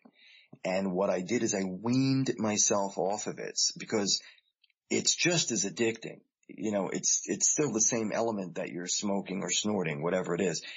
And it's still highly addictive. So once I realized that I had to stop, I planned like a month and like each week I would do less increments of it. And eventually I got down to the point where I was no longer doing any of it and I was off of it completely 100%. I did it all by myself. I didn't need no rehab or detox or nothing. Was cocaine really the drug that really got you there, Mike? That you preferred, that you were hooked on? No. I even tried heroin. I was even on heroin for a while. What would you say that was kind of the end game for you there? Yeah, heroin is cocaine. I had a friend who tried opium. He was completely into that for a while. That was scary. Opium is nothing compared to heroin. Particularly if you're mainlining it right into if you're IVing it right into your arm. That is the quickest way and the most addictive way. Scary. Just think like I said, I've had a lot of drugs. I've gotten myself off of coke. I got myself off of freebase. But and I've even had like issues with like Valium and Xanax and stuff in the past. Right. The worst drug to get off of is heroin. Yeah, the heroin. Once you get hooked, you are hooked. And that's it. And the only way you can come down is if you're willing to go through days of withdrawal, vomiting, sweating, hot flashes, cold flashes, and sleepless nights, pain, and the possibility of death. I tried for 3 months straight, and this is a true story. I tried for 3 months straight I took every weekend off and I would try to go cold turkey. Cause I wanted to be off of it. I didn't want to be on it. I knew I was screwing up. Yeah. And, eventually I realized I had to get off it, but I couldn't get off of it. That's heavy, Mike. I couldn't. And I was on it for a couple of years. I understand, by the way. Like I mention my uncles all the time here on the program. I have a bunch, by the way, for those who are curious. And one of my many uncles I do have, he he was a heroin addict. And I remember him being really young. I haven't been around him, for many years now, but when I was just a little boy, I do recall when he would nod off and shit, you know? Mm-hmm. So man, I totally understand and feel for you, man. Yeah, thank you. That's some heavy shit, you know? It took me, I had to go to a doctor. I had gone to all the detox centers or the what do you call them? The, methadone clinics. I went to all of them and I just wasn't ready. Ultimately you have to be ready to get off of it, to quit. Because if you're not, you'll just keep doing it. That's true. And so what I had to do is I had to go to a doctor. I went to a personal doctor. Like the main reason I started doing it is because I was I don't know if I ever told you this, but I've had some serious health problems in my lifetime. Yeah, you talked about that. I've had cancer a number of times. And as a result, from chemotherapy, radiation, x-rays, and all the surgeries I've had, I had a lot of pain. And at the time, in the early part of the millennium, I was on like Vicodin. I had been on painkillers since I was 16 because that's when my cancer started. Right. So I knew what it was like to be on painkillers, but eventually the painkillers weren't working. And by 2000, I began to seek my own form of medication or medicating myself. And, somebody had offered me dope and they're like, here, try it. It's the same as Vicodin. It's the same as Percocet, really. It's just a little different. It's in a powder form. You mix it up and you shoot it into your veins. It sounds horrible, and in a sense it is, but it's no different than like injecting morphine or taking Percocet or taking, any kind of painkiller, like a narcotic. Right. It's the same exact element. It's the same thing. It's from the opium plant. It's just heroin has a really bad name. The funny thing is it used to be sold in the early 1900s by Bayer. Over the counter. Over the counter as a cough suppressant. Mm-hmm. And so, I tried getting off of it so many times because I didn't want to be on it, and I just couldn't get off it. So I go to the doctor, and the doctor, they get me a prescription for methadone because at the same time, even though I had to get off of the dope that I was using, I still had to be medicated through a doctor for the pain that I had as a cancer patient. That's how I got into it, because I was medicating myself because the pain meds I was taking weren't working anymore. Yeah. So you had to go the other route. Yeah, for lack of a better term, yes. Yeah, yes, I did. It was probably one of the biggest mistakes I ever made. So that was your regret there. That was definitely a regret, was getting involved in dope. Well, I'm not proud of it. I'm certainly not proud of it, but at the same time, I'm not going to have anybody tell me, oh, you're just a fucking junkie. You know what? Fuck you. If you're going to sit there and criticize me and you don't know anything about me or why I've done what I've done, then you really should shut your mouth, because I had my reasons and my reasons were valid. Right. I knew what I was doing was wrong. I knew what I was doing was costly, bad for my health. But, so is smoking, so is drinking, so is eating high cholesterol. So is being alive. Yeah. Life causes cancer, man. It sure does. It really does. So, like I said, there were people that when they found out that I was doing heroin who wrote to me and told me how much they hated me and despised me and disrespected me. Well, sorry. At least you didn't overdose, Mike. No, I came close to it a couple of times. Shit. Yeah, I came close to it. All my favorite musicians are heroin users. I mean, I hate to, sound that way, but it's true. It's kind of true though, a lot of the greatest musicians out there experimented a time or two with heroin. Yeah, and that's why I feel like I'm in good company. You kind of are. You kind of are, man. I've tried to walk that path as others before me have, but it wasn't worth it, really. I mean, I wish I never stuck that needle in my arm. Yeah, it's not good news. And by the way, back to Spy Society 99. Where Have You Been has been a song that's kind of like a theme song here. All kinds of folks love that song, and then they find out it's you, and they're like, really, that's Mike? They're completely taken back by you, Mike. Nah, well, I really loved doing Spy Society. It was so different for me. It was such a different type of music to perform and sing. It was still rock music, but it had a different edge to it. The whole punk rock, with the ska in there influence. Yeah, what's that? With the ska influence in there. Yeah, absolutely. Nice. No. You think there was ska influence? A little bit, just a tiny bit. No. Just a tiny bit. I disagree with you. No. We were influenced by like big band, jazz, lounge, and punk rock. There was no ska. Not with the horns or anything of that nature. No. And even influence-wise, there was just nothing involved with ska.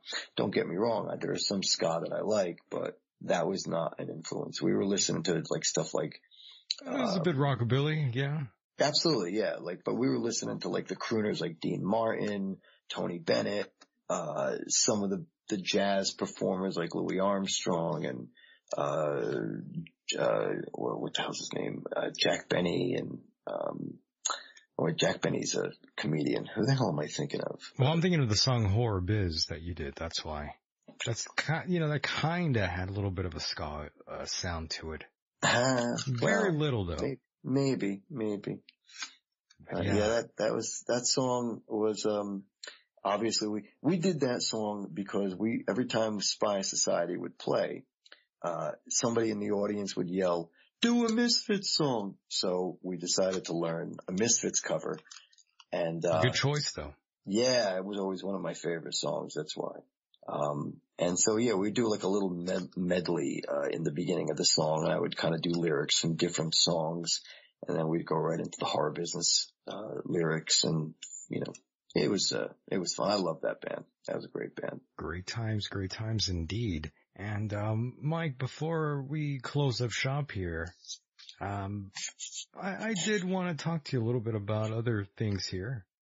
Is there anything else that you're working on? Will you ever put out another book? Will you ever put out anything else in terms of art? Well, yes. I'm always trying to keep busy. What I'm doing right now is I am going through, a lot of my, collection of Empire Hideous, photographs and, music. I plan on releasing, a couple of new songs, a couple of remixed songs. My friend Jake from Hades Machine, is actually remixing, Heaven Raining Bullets and 2 Minutes to Midnight, from the Say Your Prayers album. He's actually doing a remix, that we're going to re-release, when he's done with them. And, what else? So yeah, I'm finding like old live recordings from, shows that Spy Society did or Empire Hideous did. And I'm going to release stuff like that. But I'm also doing my artwork. I'm painting again. I'm starting to paint. I've been writing some new music. So I'm trying to get back involved in things. There's been a rumor about, an acoustic gig, that's going to be played on Halloween. On Halloween this year, Empire Hideous will have reached 30 years in existence. Crazy, right? 30 fucking years. So as a result, the weekend of Halloween, we have been talking about doing an acoustic set, at a private party, in New Jersey. And if all goes well with that, who knows what may come after that. Very cool. Very cool. Other than that, all I can say is if anybody else is interested, just go to either the Facebook page, which is facebook.com/hideous, I believe, Hideous Mike or Hideous_Mike, one or the other. But it's not Mike Hideous, it's Hideous Mike. That's the Facebook page. And then, of course, there's the website, which is MikeHideous.com. And Mike is spelled with a Y. Very cool. Well, Mike, I do want to thank you very much for being a part of the program yet again. Always, always fun and always a pleasure to talk to you, Mike. Michael, I want to thank you. It's always a great honor to sit here and shoot the shit with you. I always enjoy it. I've always enjoyed it since the first few times we ever did it together. And thank you for having me on and doing a great job, man. Keep up the good work, all right? Yeah, thank you, buddy. And we'll talk again on the flip side, my friend. I'll hit you up tomorrow. Okay, great. Sounds good, Michael. Talk to you soon. Take care. All right, Mike. Good night. Have fun out there. All right. Good night. Bye-bye. And that was Mike Hideous, a great guest, a great friend of the program here. If you are listening to this on a replay, keep in mind, you can listen every Saturday night at 8 p.m. Pacific Standard Time, 11 p.m. Eastern Time, live on the TuneIn Radio app. Search End of Days and you'll find this program. Never forget, this program depends on you out there listening. Don't always sit there behind your phones and computers. You can always call into this program. And if you like this program, by the way, you can always donate. Go to michaeldeacon.com and hit that donate button. Truly appreciate that. My name is Michael. Thanks for listening. And with that said, the world is a mysterious place, and life itself is a mystery. Until next time, good night, everybody. Writing the hardest part out. I'm not that way. I'm a Christian. Oh, my. Drop out of graduate school. Drop out of... You mentioned the Illuminati. Yeah, we won't go into behind them, but the Illuminati certainly is part of the whole thing. The top members of the Illuminati are open worshippers. I could tell that all the mainstream media outlets were giving me like bullshit. Like you can just see it. It's clear. How appropriate. I wish I could be in that ring with Hogan right now. It's crazy. I had no idea this shit existed before 726. Oh, a Grammy. I like Grammy. I'm gonna keep you real. A lot of good content. A lot of cool topics. You know, I feel, fortunate to have an opportunity to speak to you guys tonight. That's what I want. Just Justice Matthews now made a comment about there but you have one of the most incredibly well-rounded shows. Introducing the greatest tag team on the radio. Guess what, motherfucker? Successfully erased. Flawless victory. Greetings. I must admit, I'm, Andy and Michael, I'm a bit, Frankie too, I have got to say something to the Cubans. But I'm a bit depressed. YouTube Sherry has gone postal, and I believe it was from the Monroe Institute Focus Level 10. I kid.